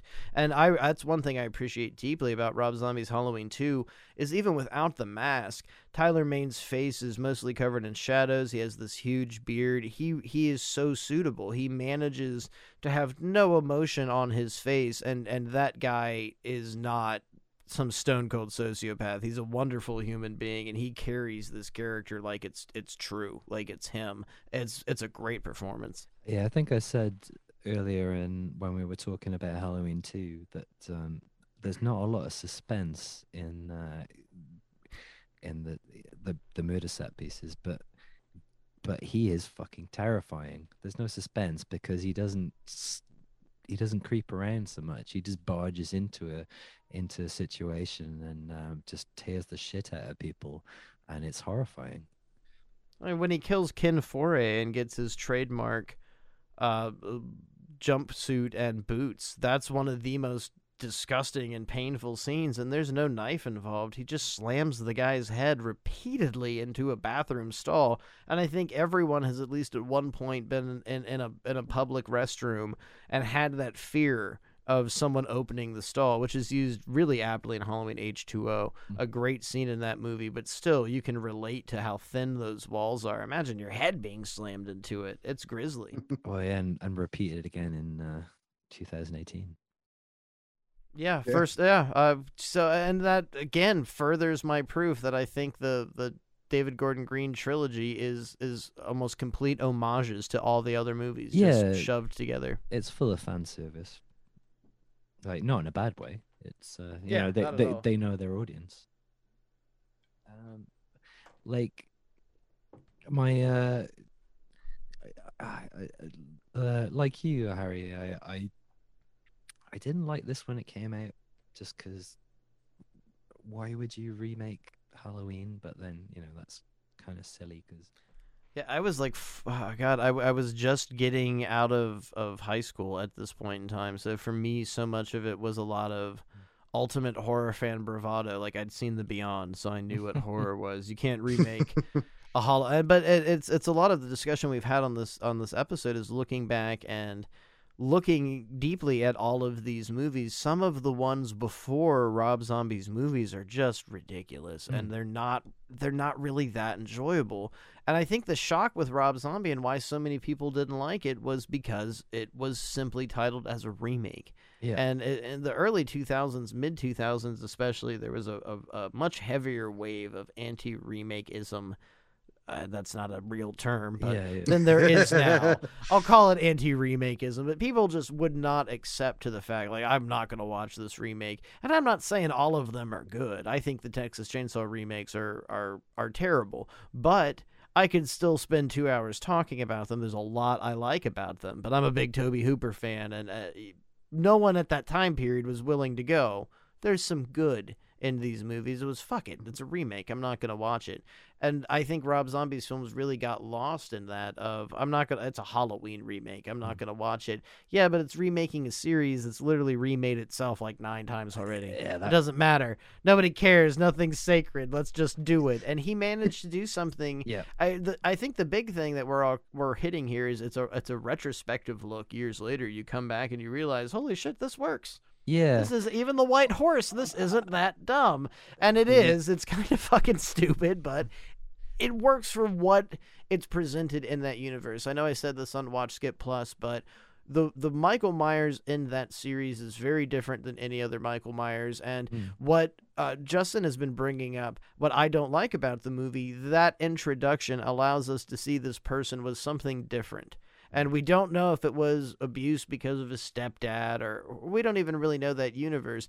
We get a glimpse that this person had a soul, quote unquote, or good inside of them before they fell from grace. You know, like Paradise Lost. Like, he's a Lucifer-style character that fell from the love of God and is trying to regain that love, but the love of God is the love of his mother. And in Halloween 2, that's the whole White Horse thing. But that's some John Milton shit. that's a little deep. Yeah, I mean, you basically took the next point I was going to make, which is I'm sorry. No, it's fine, man. Like the fact that this was a remake doesn't, it doesn't really matter, because as you said, this all of the sequels are just basically like a series of remakes, a series of inferior remakes anyway. I had less of a problem on a rewatch with the slight, backstory rather than explanation given to Michael, because, I mean, his home life is a little bit shitty and he gets bullied a bit, but he's already like killing animals and stuff. So you get the feeling that it's, he's not evil personified like he is in all the other movies, but it's this kind of time bomb, and there's a sort of inevitability to it. And I don't think maybe Zombie was trying to explain his behavior. He was just trying to set him within his Rob Zombie universe. An excuse for Rob Zombie isms. Yeah, exactly. And my major problem with it, where it rates, I mean, this has gone up and down a bit for me as well. And overall I do quite like it, but what really doesn't work for me is the use of the Halloween score, because and this is a kind of inverse of I've heard Carpenter say that when they first tested the original Halloween, it played a lot better when they added the score. I think the score here really detracts from it, because, like I said, with Halloween 2, there's not a lot of suspense. It's just the horror scenes are just brutal violence. You're not anticipating the terrible thing that's going to happen. The terrible things just happen, and you'd have to endure it. It's so, yeah, that's kind of at odds with this very tense soundtrack from the original movie, which they've imported into this. I personally feel with a Rob Zombie film that it would have been more productive for him to have done his own interpretation of Alan Howarth and Rob Zombie's music, or John Carpenter's music in general. It's Rob Zombie. You would have thought there would have been some really funky, moaning different stuff. I mean, The House of a Thousand Corpses, I know I referenced earlier, but that movie's all original soundtrack, I think, is a really driving force, that each scene is led forward by his own music that tells what, like Pussy Liquor pretty much tells the scene of what's exactly going to happen in that following scene, and it works for the benefit of the film. I think it's actually really complimentary and lacking. I think a lot of Rob Zombie, despite this movie being heavy on the Rob Zombie, in fact lacks some Rob Zombie at the same time. Yeah, and like I said earlier, with 2, that doesn't have that issue, and I think is all the better for it. And what I also think is weird too is like in this watch, like sometimes the implementation of the classic Halloween score doesn't make a lick of sense. Like it starts up when he's a kid and he's kind of walking like out after his mother gets called in, but it's not building to him snapping on the Spy Kids kid because we're not quite there yet, and it just feels like we have this here because we have to have it here, and it doesn't fit. And it does build up. You're like, da-da-da-da-da-da. All right, we're getting to some shit. Da-da-da-da-da-da. He's going to kill somebody. And then he, goes to class. Nothing. Exactly. It just so drops weird. you. Like, all right, well, you just wasted the da-da-da-da-da-da. Like, you have to really do something. And it does have such a valuable place throughout the series when that finally hits. And then you have things like Laurie Strode's theme and some of the other trademark synth scores that play, and they give you that pacing of Michael's near, Michael's coming, something bad is about to happen. But when the trademark theme plays, that's full on Michael. You can't just walk to school with that theme. You have to express something. Exactly. We'll segue though into Jose's views, because you had mentioned we talked a lot about this being a remake. That's where Jose seems to like this a lot. Because he had said, while Zombies' what's under the skin approach and efforts to explain everyone's feelings and motivations rubbed peeps the wrong way, one need only witness the bizarre freeze-frame tableau at the beginning to understand that this version of Halloween ramps up the grindhouse visceral horror narrative with simplicity to not only connect the dots between Myers' primal violent instincts and behavior, but also coherently manages to streamline the sibling angle that took Carpenter 2 films to work out. To this day, still extremely upsetting to watch as if John Carpenter caught rabies and reshot his original during his hallucinatory death knell, which sounds like a backhanded compliment, but knowing Jose, that is the ultimate compliment. I think that's spot on. And we should have just read that first. I know. I'm kind of looking at this. I'm like, damn, he kind of captured everything pretty perfectly. Yeah. About 45 minutes worth of our time could have been summed up with that beautifully and eloquent statement by Jose. Yeah, but still, number 2. It's he respects the complete change, which I can, now that I've softened, can also respect, because if you're gonna do a remake, and like Harry said, the series has remade itself multiple times. People seemingly are accepting of a remake if you put a number behind it and pretend like it's not a remake. But like, show us something different. I mean, that's one of the reasons why I ended up not liking the Nightmare on Elm Street remake. I actually liked Jackie Earle Haley in that, and I liked when they're like, oh, here's some micro naps and cool stuff. But then they're like, forget all of that. We're just going to retreat the same shit we did in some of the other movies, but it's not going to make as much sense or impact this time around. Like, do something different if you're going to take the same blueprint. And to Zombie's credit, I feel he made it a Rob Zombie movie, and that stands out. That's something Samurai said from the gentleman's. I'm going to say it wrong. The Gentleman's Guide to Midnight Cinema. That's it. There we go. You got it. But he had brought up the Andy Milligan aspect of things, as Rob Zombie's somewhat of an Andy Milligan filmmaker of our time period. But one thing I can say about Andy Milligan is that he didn't, I'm sure in some sense of his self, he cared about what he was doing. But he mostly went out and was making a movie and a product, and he had bills to pay.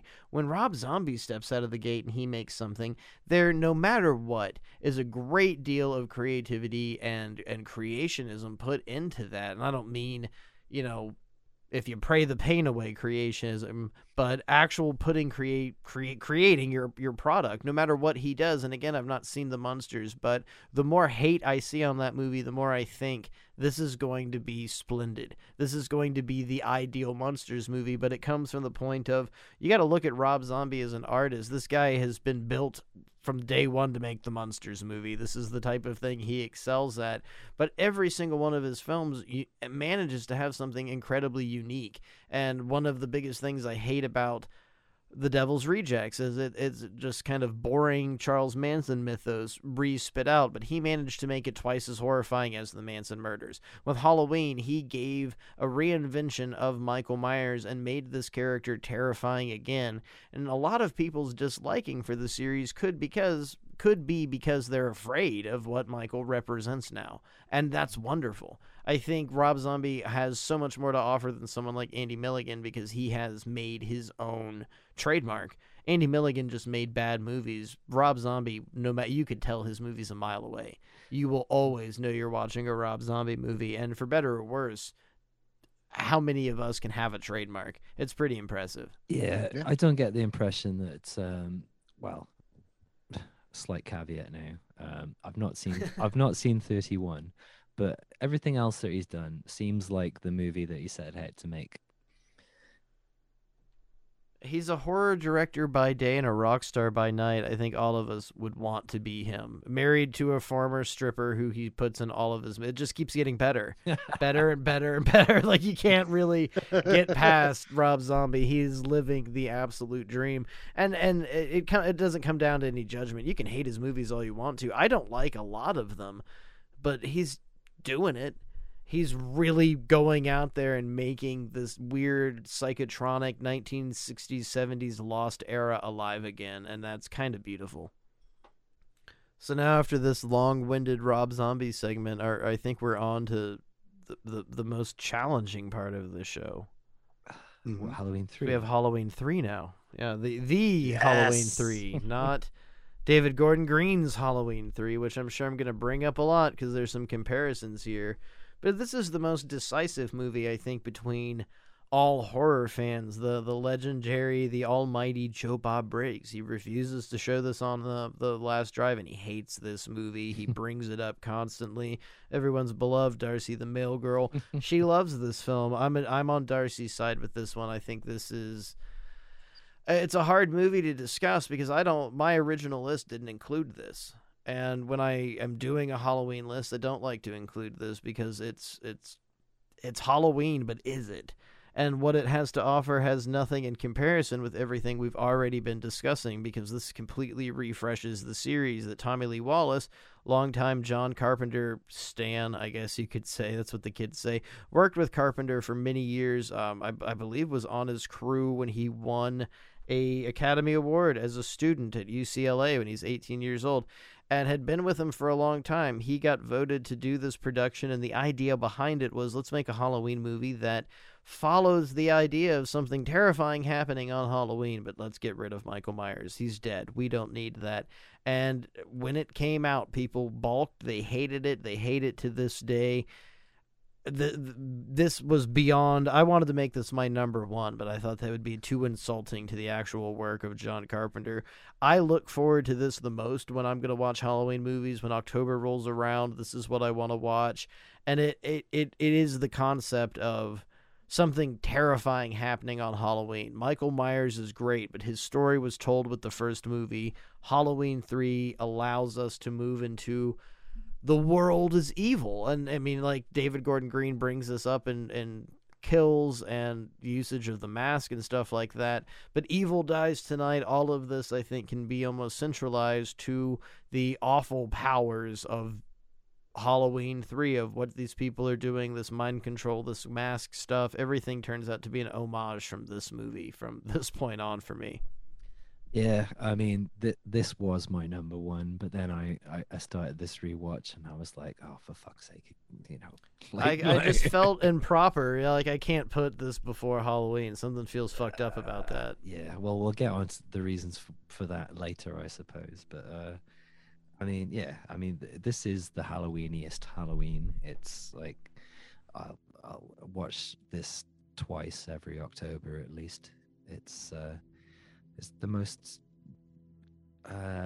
is appropriately atmospheric to the season, I feel.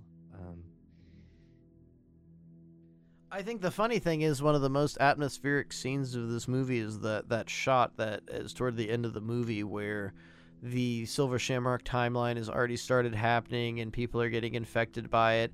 And there's a shot of these three children coming down a little ridge mountain line. It's supposed to take place in Arizona. And the most beautiful shot of this movie is the state where there's no falling leaves, no 60 to 30 degree weather, nothing's getting cool. And that's even one of the posters for the movie. And one of the big trademarks is that singular shot. And the movie takes place in Northern California, not really an autumnal place whatsoever, but it manages with monsters and ghosts and mythicism to carry what you expect out of Halloween. It feels like late night TV every time you watch it. Yeah, but for me, I don't know. It's just when that when the score kicks in, that low drone from Carpenter or Howarth's Prophet 5, like that's there's a lot of power just through the sounds, regardless of the sometimes nonsensical stuff that's happening on screen. So what I love about Halloween 3 and its reception is it's on it, the way that it's been re-embraced kind of mirrors me accepting it, because we would have done this when I was a teenager. This would have been the worst one because it doesn't have Michael Myers, which is stupid. But when I tried to reassess it at first, I still wasn't quite on board with this, like maybe a decade and a half ago, because I still thought, well, it's kind of cheesy in that. But then it clicked with me what it was going for. Also, my shifting enjoyment. Like you both said, this is the Halloweeniest Halloween movie. As much as I love this franchise, most of them really don't have a Halloween vibe to them. They just happen to take place on Halloween. This one exists because of Halloween. Everything is centered around the history of Halloween, Samhain, the way just capturing like kids trick-or-treating, how the whole town feels. It's just such a joy. And this is something that understands what it is. Like, it wants to be a cheesy, but not overtly cheesy, kind of fun, almost like a Twilight Zone, maybe not on that level, where you have these terrific performers where like they know when to chew the scenery, but they know when to pull back and still be serious or a little creepy. And I love that we are at a spot now where it used to be if there were people who defended this, my cousin's husband used to be a defender of this, and he said for the longest time it was if you tried to defend it, people would just slag you off because they're like, how could you like the one without Michael? Now we're getting into the opposite. Harry brought up the Last Drive-In. Like, there's the backlash now that Joe Bob Briggs isn't accepting this and he still hates it, where it's almost like saying you don't like it would get the, instead of applause, the visceral reaction. Like, come on, is it just because it doesn't have Michael? And this is just such a fun movie. Like Lion said, this is becoming one that I look forward to watching each year if I get a chance, because it's just so atmospheric. The performances are great. The concept is really cool and creepy too, if you really think about it. Like, trying to kill all these kids. Yes, if you try to go, like, none of the time zones make sense. If they're all watching this, if it's supposed to happen at midnight, well, it's only midnight one area, but you kind of just go with it. Yeah, I love this film. It's like Gremlins. Like, don't think too hard about the rules. It's exactly. It's I mean, honestly, at this point in this last rewatch I did of it, I could easily just go, well, okay, maybe we said midnight just because, like, we always talk. I think I still do it, even though I work remote with people in different time zones. I still talk in my time zone. Like, my belief would be this commercial is going to air at the same time all around the world, whether it's midnight, 8 p.m., 4 o'clock in the afternoon. So that's why everyone's going to, just kind of die at the same time. It's so much fun. And when it gets goofy, it knows it's goofy. It's leaning into it without going too over the top. And it is a creepy idea. Like, this Cochran is very creepy in how he's very charming. I mean, he's the perfect type of politician or businessman who can win you over and sell you a bag of goods, even if it's garbage, because he's just so likable, but he can turn that switch and quickly Sappy, I love this film. I think it is just so much fun, and I never put it at number one just because of how much I love the first Halloween, but I will say it comfortably sits at two, and I can see why some people are putting it at number one because it's so radically different. And I wish we would get this. I still kind of wish we could just get an anthology series out of Halloween. Maybe we can still get it with Trick or Treat, since that's getting its renewed interest. Give me a series, even Cloverfield. I thought we were going to get something kind of similar, where it's like, yeah, they're all called Cloverfield, but the connective tissue is, how we react to weird, tragedies, sci-fi, like a Twilight Zone. Why can't a movie series be like that? I 100% love this now, which if you would have told child me that, who got around to this, would have called you insane. But you see so many of retreads with Michael Myers where I'm like, no, I love this, bombastically fresh, looks great, and it's just fun. It's got Tom Atkins in a lead. Any film that has Tom Atkins in a lead is awesome because he's amazing. Yep. That's almost like a Halloween horror or a Halloween superhero movie in that aspect, that Tom Atkins is completely unbelievable. He plays this doctor, but he's a doctor that has dozens of lady lovers everywhere he goes. He's just the smoothest person of all time. Everything about this movie has a comic book feel to it and really appeals to like an EC Comics almost Creepshow vibe that it itself, EC Comics and Creepshow being brought up, like a horror anthology feeling to things, and this is almost anticipatory on that the movie starts. Everyone's so quick to say Michael Myers isn't in the movie, but Halloween is mentioned. A trailer for Halloween is played in the movie where you actually see Michael Myers, so he technically exists in the movie. But they give you this universe within a universe, that Halloween is just a film and you are allowed to feel fear again, that the boogeyman is and I think that's a thing that is really imperative to Halloween, is the idea of the boogeyman. And in this movie it carries on completely, that we've replaced it with not just this idea of dead kids and the Samhain rituals are happening, but Colonel Cochrane is the boogeyman. We have managed to keep that frame of reference with Michael Myers being terrifying, as replacing it with somebody equally as evil, and he fucking steals a piece of Stonehenge. Like, I still think no matter, like, even the movie Heat, there is no more impressive heist than somebody stealing a piece of Stonehenge. That's still pretty cool for movie history. Yeah, like, it's fucking amazing. Fuck. Yeah, the security is pretty tight around that area. I've been there a few times. Like my attempts to steal bits of Stonehenge have been thus far unsuccessful. Never once as successful. We got to offer him a mask first. And you're like, all right. Apparently, the key to stealing pieces of Stonehenge is killing children. That's the common theme. You got to kill like several thousand kids, and then you can get a rock. Are we willing to do that for a bit of Stonehenge? We'll just no, we're not. Maybe that takes a lot less child killing that I can steal. Maybe that's how we get Mona Lisa. You don't have to kill anyone. You just got to scare a couple of people, and then you can take a piece of it. It's become throwing soup at it won't work. It's become kind of a podcaster cliche that this movie's been reassessed and is great, but I don't know what I mean, you brought that up to me the other day of like, I think we're all gonna have something to say about Halloween 3, and it's like, I don't know what to fucking do. I'm not trying to be trendy at this point, but I've never not liked it. I've always I don't, and this makes me sound trendy, I guess. I've never had a different opinion. I've always liked Halloween 3 more than everything else, and so now that it progressively, it's trendy for people to like it, you're the cool guy. Yeah, this is my Donnie Darko. You know how everyone saw Donnie Darko first somehow?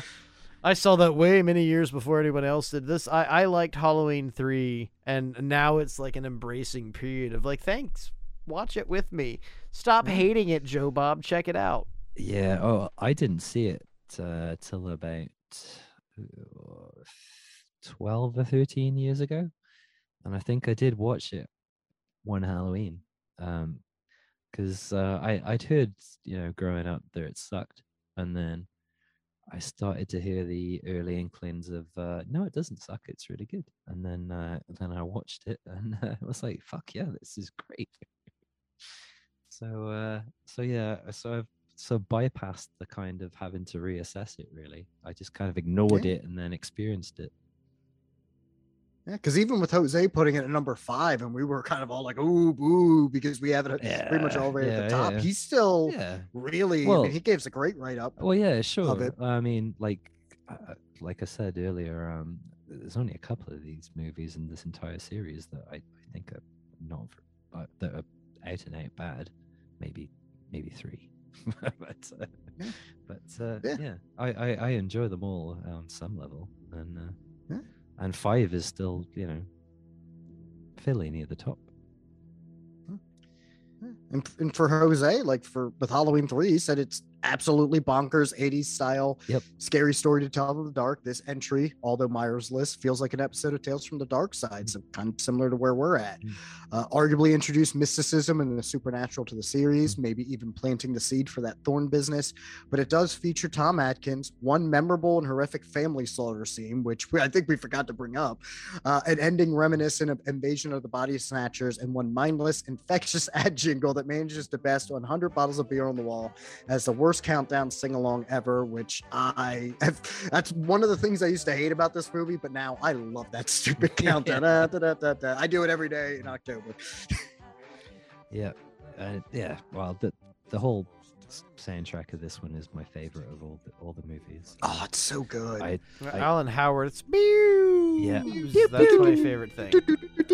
Yeah, I saw Alan Howarth play this live one Halloween in London, and met him afterwards, and he's a super lovely guy, and he sold me a book of sheet music to play all these the themes from this movie, even though apparently they kind of improvised it along to the film as they went, and then he had to go and transcribe it in order to have this book of sheet music to sell me. And I don't read sheet music anyway, but I just wanted to have something for him to sign. And he's a very lovely and very humble guy. That's good.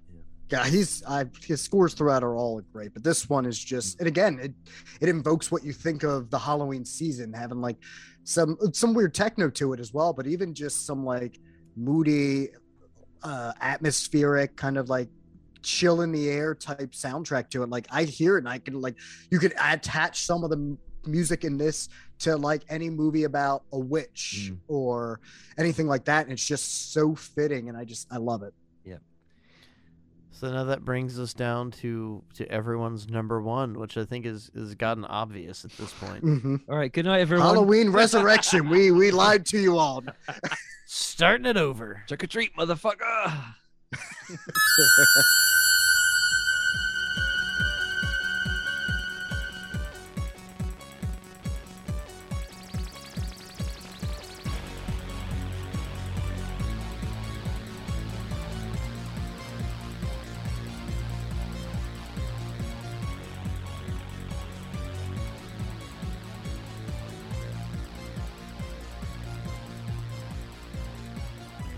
So no, it's Halloween. Yeah, that's a big surprise. That's this is where the womp womp womp sound effect gets played. No, it's Halloween. Cut it in, Harry. So why is Halloween the best Halloween, Justin? You know, it's hard now to even say why, just because who hasn't said why it is, but to me, it's the simplicity of all of it. Like some of these sequels have tried so hard to explain why. Tying everything in. What is so terrifying about this film is that Michael is just evil. Like we know a little bit about why because of Loomis, which helps, but like he doesn't really kill nearly until the end. But like the whole setup of him just stalking everyone and imprinting and just watching, it's just so visceral and creepy. And that score, like, we rightfully, I feel, argued that maybe Rob Zombie shouldn't have used it, but I also get why he did, because there is no other score that has used such a simplistic like keys from a piano to just get under your skin. Dun dun dun dun dun. It's so iconic, and it's funny because it's what arguably started the slasher craze, at least over here in the States. You can definitely argue Giallos as being as influential, if not more so. But when you think of what most people want out of slashers, like almost what you get from Friday the 13th, exaggerated kills and all this, well, that's not what this is about. This is a slasher that most slashers have forgotten of suspense matters. And like Michael's killings, like they're nothing really, it's choke somebody and then stabs them against the wall is probably the most unique one, but it doesn't matter because everything leading up to it and those kills are so impactful. You have characters that are so likable. I mean, Jamie Lee Curtis rightfully gets a lot of love, but so should PJ Soul. Yeah. She's wonderful in the film. Loomis has Pleasence has a great balance with Loomis of slowly going insane, but still having his shred of humanity that makes him likable, which is why I think it's so hard to ever accept him as being a straight up asshole, because it's just, he has this still likability. And even the goofier moments in the movie, like I always forget how goofy it seems where like Michael actually brings the tombstone in. Like the logistics of that are really weird, but like you go with it because it's just, it works so well to the atmosphere. Honestly, I think I'm just going to read Jose's because I feel like he summed it up really well. Go for it. Better than I'm even doing it. And he just said it's the original and still the best. The one that arguably started the slasher and unstoppable killer craze and introduced the world to Tony Curtis and Janet Leigh's daughter. Great cinematography by Dean Cundy, dripping gravitas from Donald Pleasence, and some of the worst stale line reading ever from an actress, Nancy Kyes, who appears to put all the wrong emphasis on the wrong words in every sentence. Well, he might be right on that one, but that part, like I never really even think about, because just everything else about this is just done so well. And there is a reason that this is, for a lot of people, the be all end all. Is it weird and like not hypocritical, but is it like, oh, of course you're going to say this is the best one? Well, yeah, there's a reason. It's not stereotypical or you don't have a unique perspective. It's the best one because it's just so damn good. Yeah. I said earlier, I mean, my favorite is the one I watch the most is 3, but I mean, just rewatching this, I hadn't seen it for a couple of years, and undeniably, it's a great exercise in filmmaking. Just the composition of the shots are just set for like maximum suspense. The build towards the climax, the characters are likable. Just everything is just on point, really. Apart from perhaps that performance that Jose mentioned. I will boldly state that Halloween is a ripoff. And my argument with that is going to Bob Clark's classic, and that's what John Carpenter saw. That's what he wanted to make a movie that was scary based on a holiday. And what he ended up making was definitively genre changing and genre defying, and it added so much, as Justin had mentioned, from the Italian aspect of things, which hadn't really been embraced here. That you had things like the early Francis Ford Coppola axe slasher movie Dementia 13, but there wasn't beyond Universal monster movies a great deal. I mean, there was a lot of psychotronic horror, there was a lot of filth and regionally made movies that were drive-in classics but had never once come to the level that Bob Clark had come to. And John Carpenter kind of took that and stood on his coffee table with no shoes on and really put a mark on I said it before, but a genre defying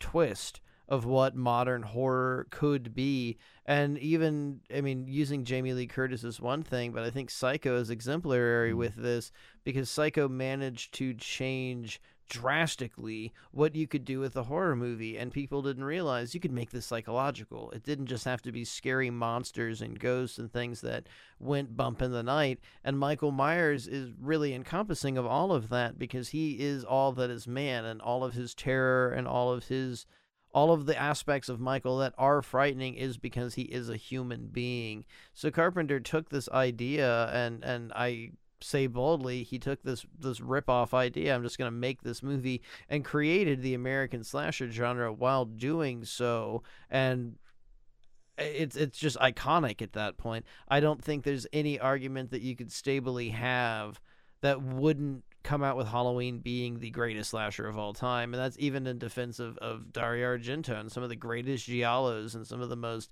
beautiful, coloristic, just gorgeous things you've ever seen. John Carpenter simplified it. And one thing Justin had been nailing home is with, in my opinion, the score. It's just so timeless and classic and carries every single aspect and piece of this movie. You can't defend anything else. There are so many other slasher films that might be more intense, they might have more violence, they might be more scary, but they don't combine it all as wonderfully and terrifically as Halloween does. And you come from the coattails of Assault on Precinct 13, which I think is largely a proto-slasher film, and it has a very Western aspect. This Colonel Sanders, Jesus fucking Christ, this Last Stand sort of thing. It wasn't Colonel Sanders that had a Last Stand. Custer? Yeah, Colonel There we go. Custer. I kind of prefer Colonel Sanders' Last Stand now. They were both colonels. I had that right. But you've got this Custard Last Stand sort of thing with that movie. But the shapeless form of the villains in Assault on Precinct 13 are the Shape. Michael Myers isn't a character. He's the Shape. That's all he's ever been. And you move from his earlier work, just a couple years beforehand, and then into Halloween, it's just absolute terror. I think what Carpenter did was make this holiday scary, but he also made fear scary. It doesn't have to be a monster. The Shape itself, he makes fear happen. He really is a master of horror. Yeah, he made negative space horror scary. Like, literally, he took nothing and made this blank. It's a fucking Shatner mask. Yeah. He made Shatner scarier than Shatner. Yeah, because really, when you look at that mask, like without like the knowledge of the Halloween franchise, it's not scary at all. No. But like you see this film and then you see that mask, because that was me as a kid. Like I think I might have saw this mask before I even knew of the movie, and I was like, whatever, it's a mask. But I remember catching like glimpses of this, maybe one of the sequels, but on TV as a kid before I really started getting into more older horror, like more adult horror. And I just remember like the way everything done was just so terrifying. Then the next time I saw the mask, I was so like chilled by it. I didn't like it.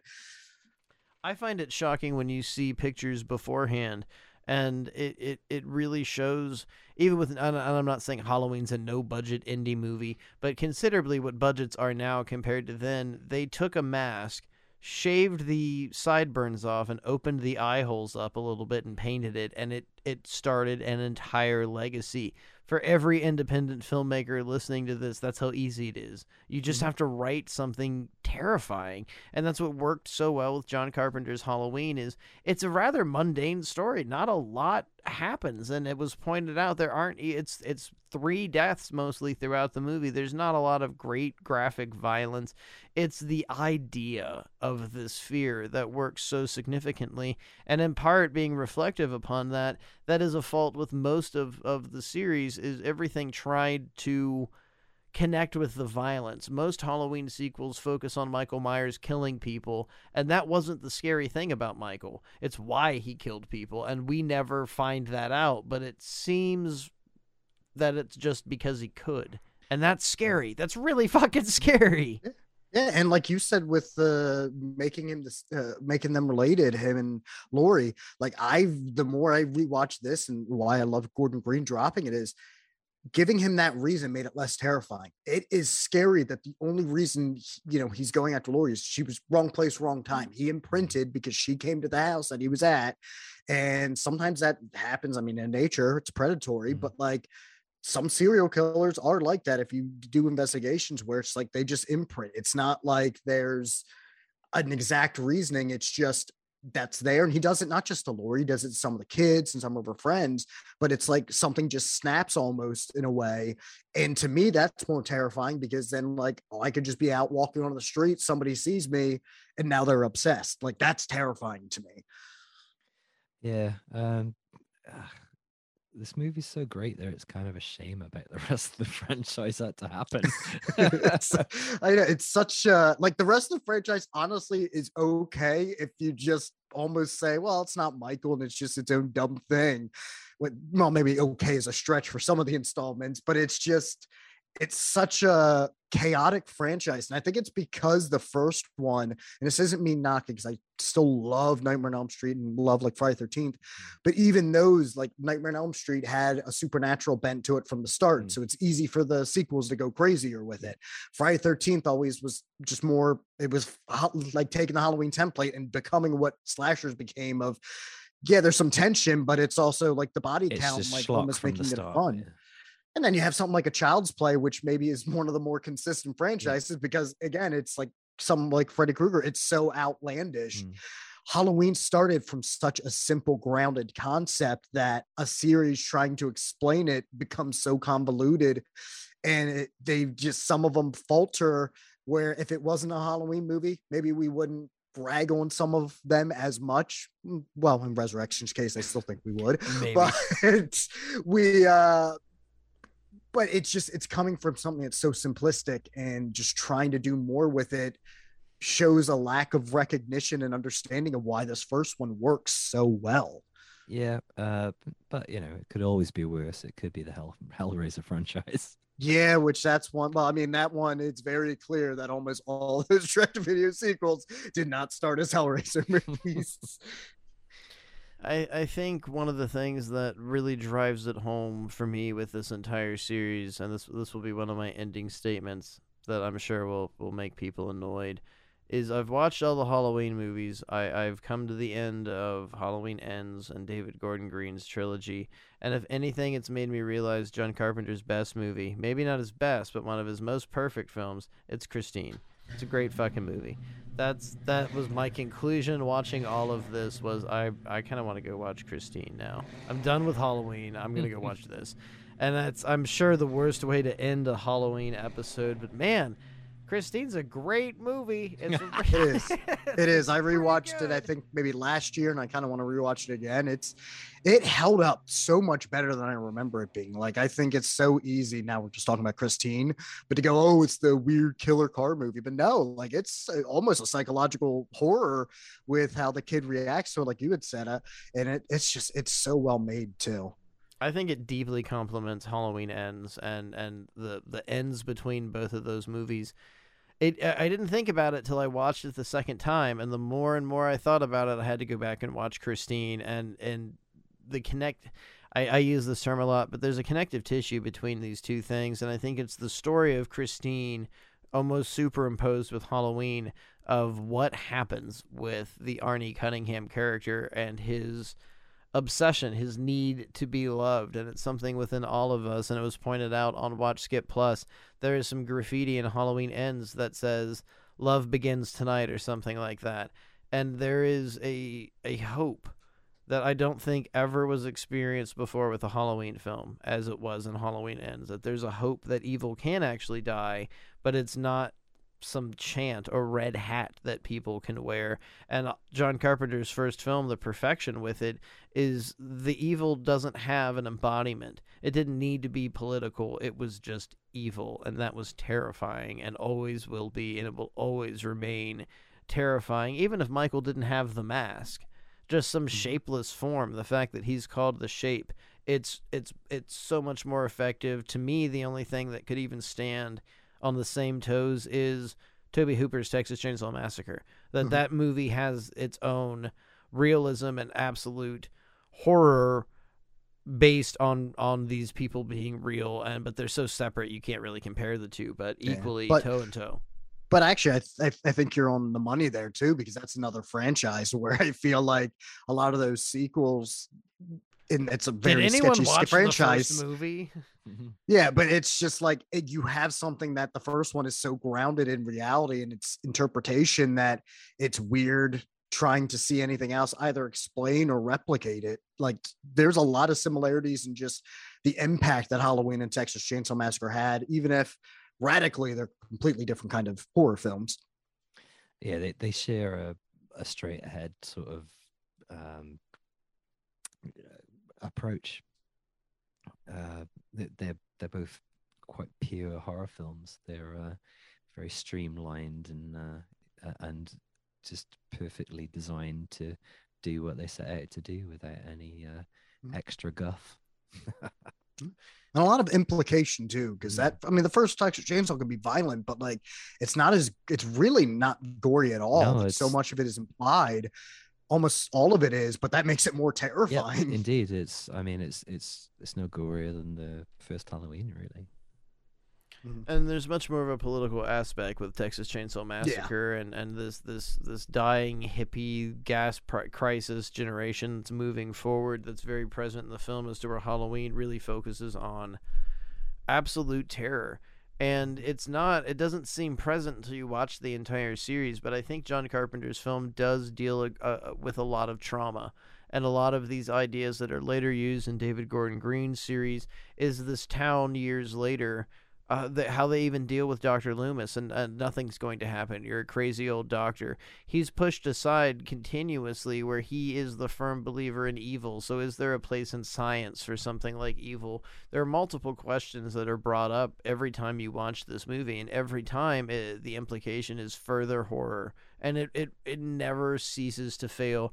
And I think truly for October itself, no matter what country you live in, no matter what the weather is, John Carpenter's Halloween is the ultimate Halloween movie. And next to that, it's Halloween 3, because they equally, even though it was shot in Southern California and there's somebody off screen dumping bags of leaves over the top of palm trees, it really, even with the pumpkin carvings, the way the characters are dressed, it brings you to a lost era, and you can feel it, you can smell it, you feel a little bit of chilliness on your fingertips. It really does encompass and make Halloween so much better when you could sit and watch this movie in October.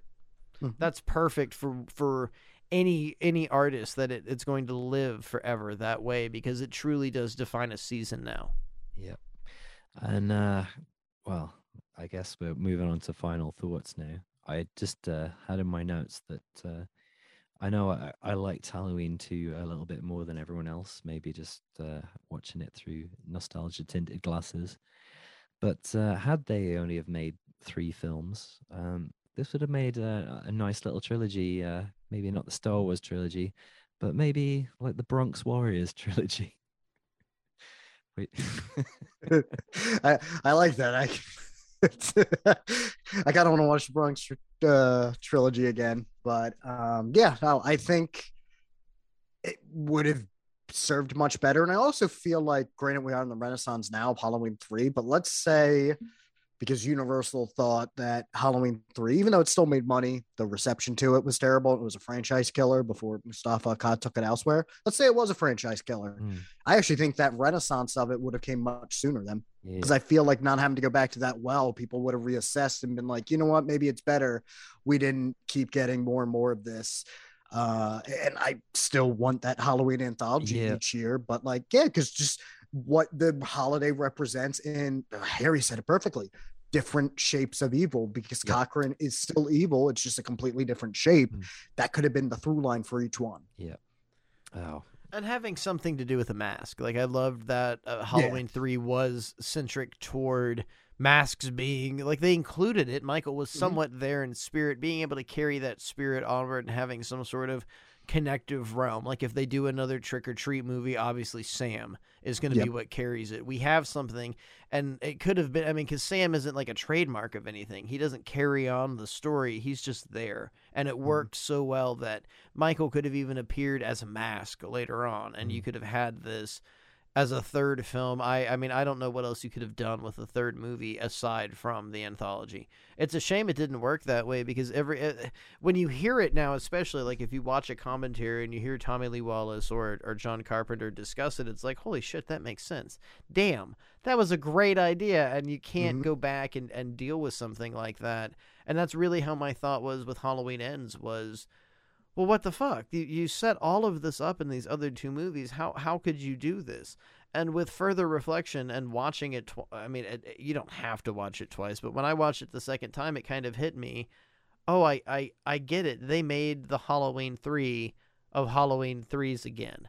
Oh my God, they did that again. And they made it, I feel, so decisive and so different that it is the Halloween 3 of Halloween 3s again. And you've said this, it was said on Watch Skip Plus, this in 10 years, people are going to come back and go, oh, I get it.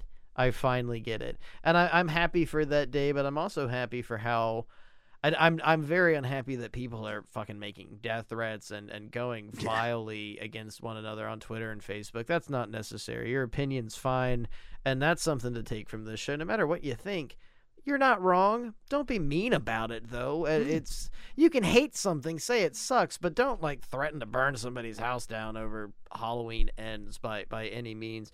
It's made people so emotional. How can you argue this isn't good at that aspect? That no matter what your star rating is, this movie has made people feel something so much more than Dahmer or the last 2 or 3 Blumhouse films even. I mean, Malignant drew a lot of differences across the board, but this is so powerful in the fact that people can't agree or disagree. It's beautiful. Yeah, I mean, yeah. And unless the ones you like are Resurrection and 5, then, you know, that's a different story. No, we'll judge you. Yeah, there's some judgment. I'm sorry. We won't send you death threats, but we'll be like, really? Resurrection? At least explain it. Like, give me a good reason as to why. And if you're like related to Busta Rhymes or Busta Rhymes, I get it. That's fine. All right then. Ooh, what a franchise! Yeah, I mean, you know, as Harry was saying, as we've all said, it's a shame that they didn't carry on the anthology approach from 3 onwards. But you know, it could be worse. Like the rest of the movies are pretty okay, and we got some interesting tangents with the Neo films and the zombie films, and we never ended up in space. No, not yet. Anyway, Not we could yet, still yeah. that could be the next reboot, Michael in Space. We also never got, and I will stand by this. I'm sorry to some of the guests that have appeared on Watch Skip Plus, but there was supposed to a pitched idea of Michael versus Pinhead called Halloween, which I still just think is a terrible crossover idea. I don't No. see that working at all. I would watch it, but like they don't seem like they'd mesh. I don't think any crossover with any of the Cenobites could work at all. No. Like nobody. There's nobody that could do it. Well, The only way you can make it work and was almost as a wink, nudge nudge, wink wink kind of cameo that they pitched in like one of the Freddy versus Jason scripts, where it ends with them fighting in hell and then the chains hit them and then Pinhead's just like, well, what are you two fighting, you know, what's going on here? But the idea is it shouldn't be spawning into Pinhead versus them. It should just be like, well, yeah, that's what the Cenobites do. Like, who the fuck are you? That's it. Like, it could that should be the only crossover. Like, it just doesn't work. If we could take a rocket ship back to 1998, I'd say go for it. But we've long past the time of that movie being able to be tolerable. It needed to be a very late 90s to early 2000s film, and it would have worked. It might have worked back then, but no way now. Well, to go off on a Hellraiser tangent, I mean that, you know, that sort of stuff didn't work in Hellraiser films, so it wouldn't work in a crossover. The Cenobites should just turn up for about 5 to 10 minutes per film, and, you know, like be slightly imposing while the main plot. That's even more time than I would want. They just need to be there for a couple seconds. I don't need the Cenobites. Yeah, I need the implication. The implication. Yes, them becoming slasher villains from the 3rd film onwards, which is a mistake they make, I feel, in the newer film. That's not where it is. Do I sense a rating of the fucking Christ, Hellraiser series? I don't know if I want to God, rewatch some of those straight to video sequels. No. I do not want to ever rewatch Revelations if I can help No. it. So we've gotten to a great agreement that Hellraiser went to hell, but Halloween has some semblance of credentials here. I mean, I find all of them to be worth the time, but rewatching them all this last month, I maybe hate Halloween movies. I don't know. They're exhausting. I don't know if I especially like when you're them, watching man. them like that. There's a handful They need you to that be seem spaced good. out. Yeah, especially when you get to the zombie ones, which I like, but it's like, oh god, I've watched like 10 of these movies or whatever, and now people are gonna shout at me for 2 hours at a time. They're all very deeply Southern, and Kiss is playing in the background. It's not complimentary to anything. Fair play. You must have spent most of the budget for both of those films on all the songs featured. Yeah, Nazareth think- Love Hurts is in the end of one of them. I know in the first movie 2 Kiss songs are played, and Gene Simmons is not cheap. I'm Oh, gonna yeah. have to pay him for just saying his name. And also, I think second one also had Knights in White Satin coming up quite a few Yeah, times. several times. That like the whole opening of that movie is a dream sequence, but the entire dream sequence is a 6-minute song that goes on for at least 14 minutes. Like what weird TV show has had this inclusive long version of the song? And it works. It's really great. But by the end of the scene, you're like, Jesus fucking Christ! Is that on Spotify? Is that whole version available? Oh, wow. You gotta write Rob Zombie himself, and he'll send you a disc of it. Well, I think we've managed to do a first on Death by DVD with fully covering the Halloween series, but we've also recorded the longest Death by DVD episode of all time that I'm looking at 4 hours and 10 minutes right now. And Or this edits. This is there's going to be some edits. I was going to say this is promoted as the teaser. This is what we're going to be putting out on Patreon, raw, uncensored episodes with lots of free-forming thought, but this motherfucker's getting edited a little bit. There's We're getting it down to 3 hours and 59 minutes. there's definitely going to be some synth and some music in the background and some Halloween sound effects, but yeah. It's going to follow the original plan eventually. There'll be Well, I'm two glad I could be part of the experiment. there'll be a semblance to it, but truly, Justin, thank you so much. We it was amazing being on your podcast, and now we have I don't want to say trumped it, but good God, I mean I think you can go ahead and say that. Not even just in length, but I never thought, especially with some of the Halloween sequels, that we could get this in depth with them. All I could think of is I'm sad that Jose couldn't join us. Yeah. I'm glad I was able to keep him in spirit, but this might have been a 10-hour podcast if Oh, we had yeah. one more person. We would have at least had another hour or two, and this would have had to have been a Patreon. You're gonna have to pay for the last 5 hours of this. But I'm so excited to get this out for everyone, and then use it as a great diving board to continue working with Watch Skip Plus. I loved being on your show. I love you and Jose. You guys are amazing hosts. So I'm so excited that you got to take this time, 4 hours of your Halloween this October, and for the audience and the Death by DVD fans that are out there listening to this, please. Don't just go listen to Watch Skip Plus. But if you spent your Halloween listening to 4 hours about this, thank you so much for letting us into your psyche, your mind. Hopefully you don't go crazy because of all of this. But man, just like Justin said, I didn't think we could get so deep into the Halloween series. Yeah, and before we go, I don't know if we've adequately explained what Watch Skip Plus entails. Justin, do you want to? I was going to say, God, did I we? missed that part too. I was just kind of like, let's go into it. Yeah, I was so- terrified that we missed a movie. I was like, no. Back to part so 4. Watch Skip. Yeah, let's do it again. Skip. No. So Watch Skip Plus is a weekly podcast that Jose and I do covering a new film, whether that be theatrically, on streaming, or in the case of Halloween Ends, both at the same time. And we kind of give a verdict on whether you should watch or skip it.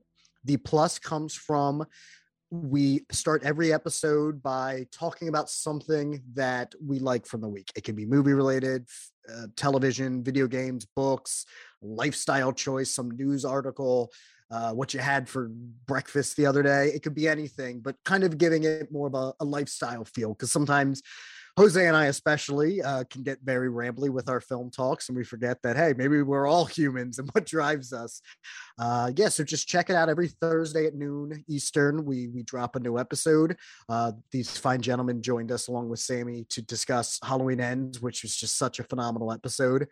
So if you love this kind of like when you get deep into films and you don't think you're going to get deep, I mean, we got deep on a Clerks 3, so you can get deep on anything.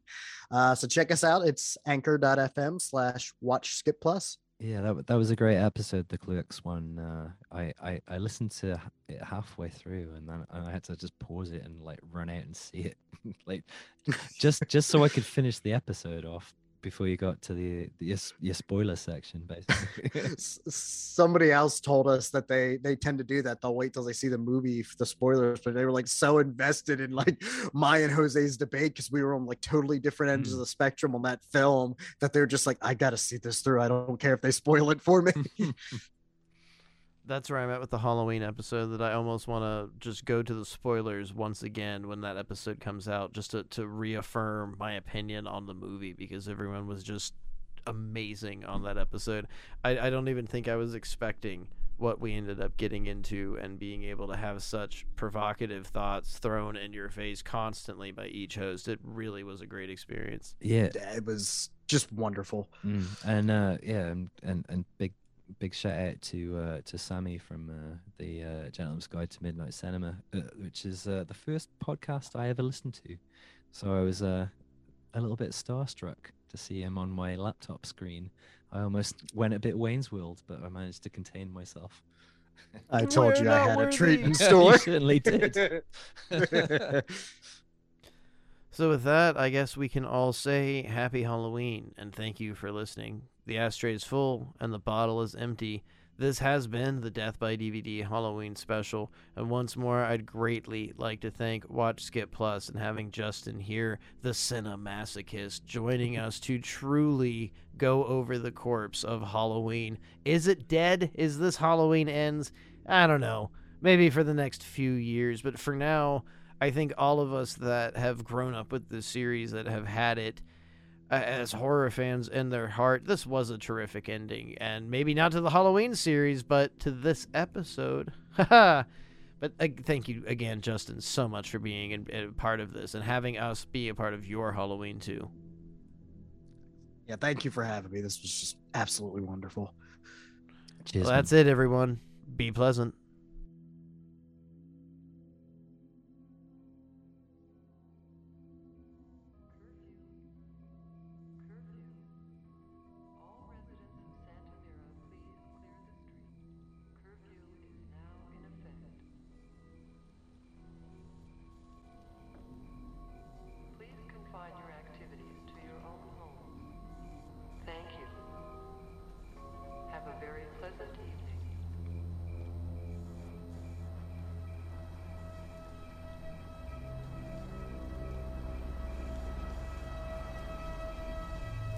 You have been listening to the Death by DVD 2022 Halloween special, Death by Halloween.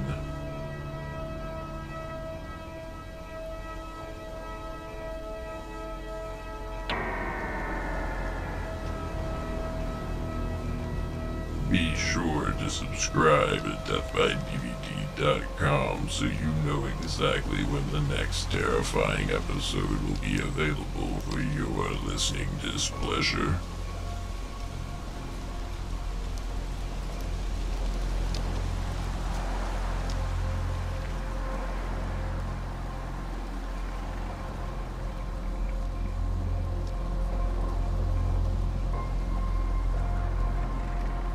Happy Halloween.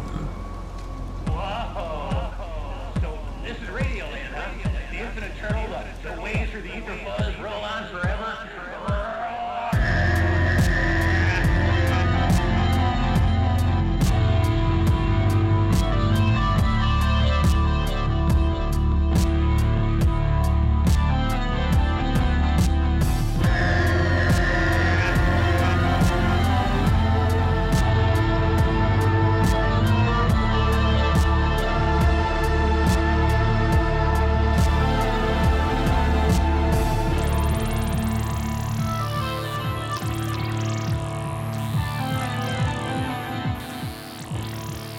Death by DVD is recorded in front of a dead studio audience.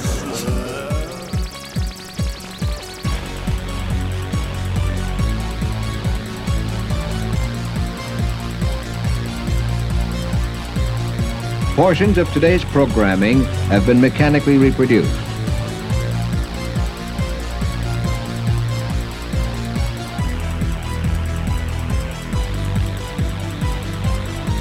The management and the staff wish you a pleasant good night and good morning.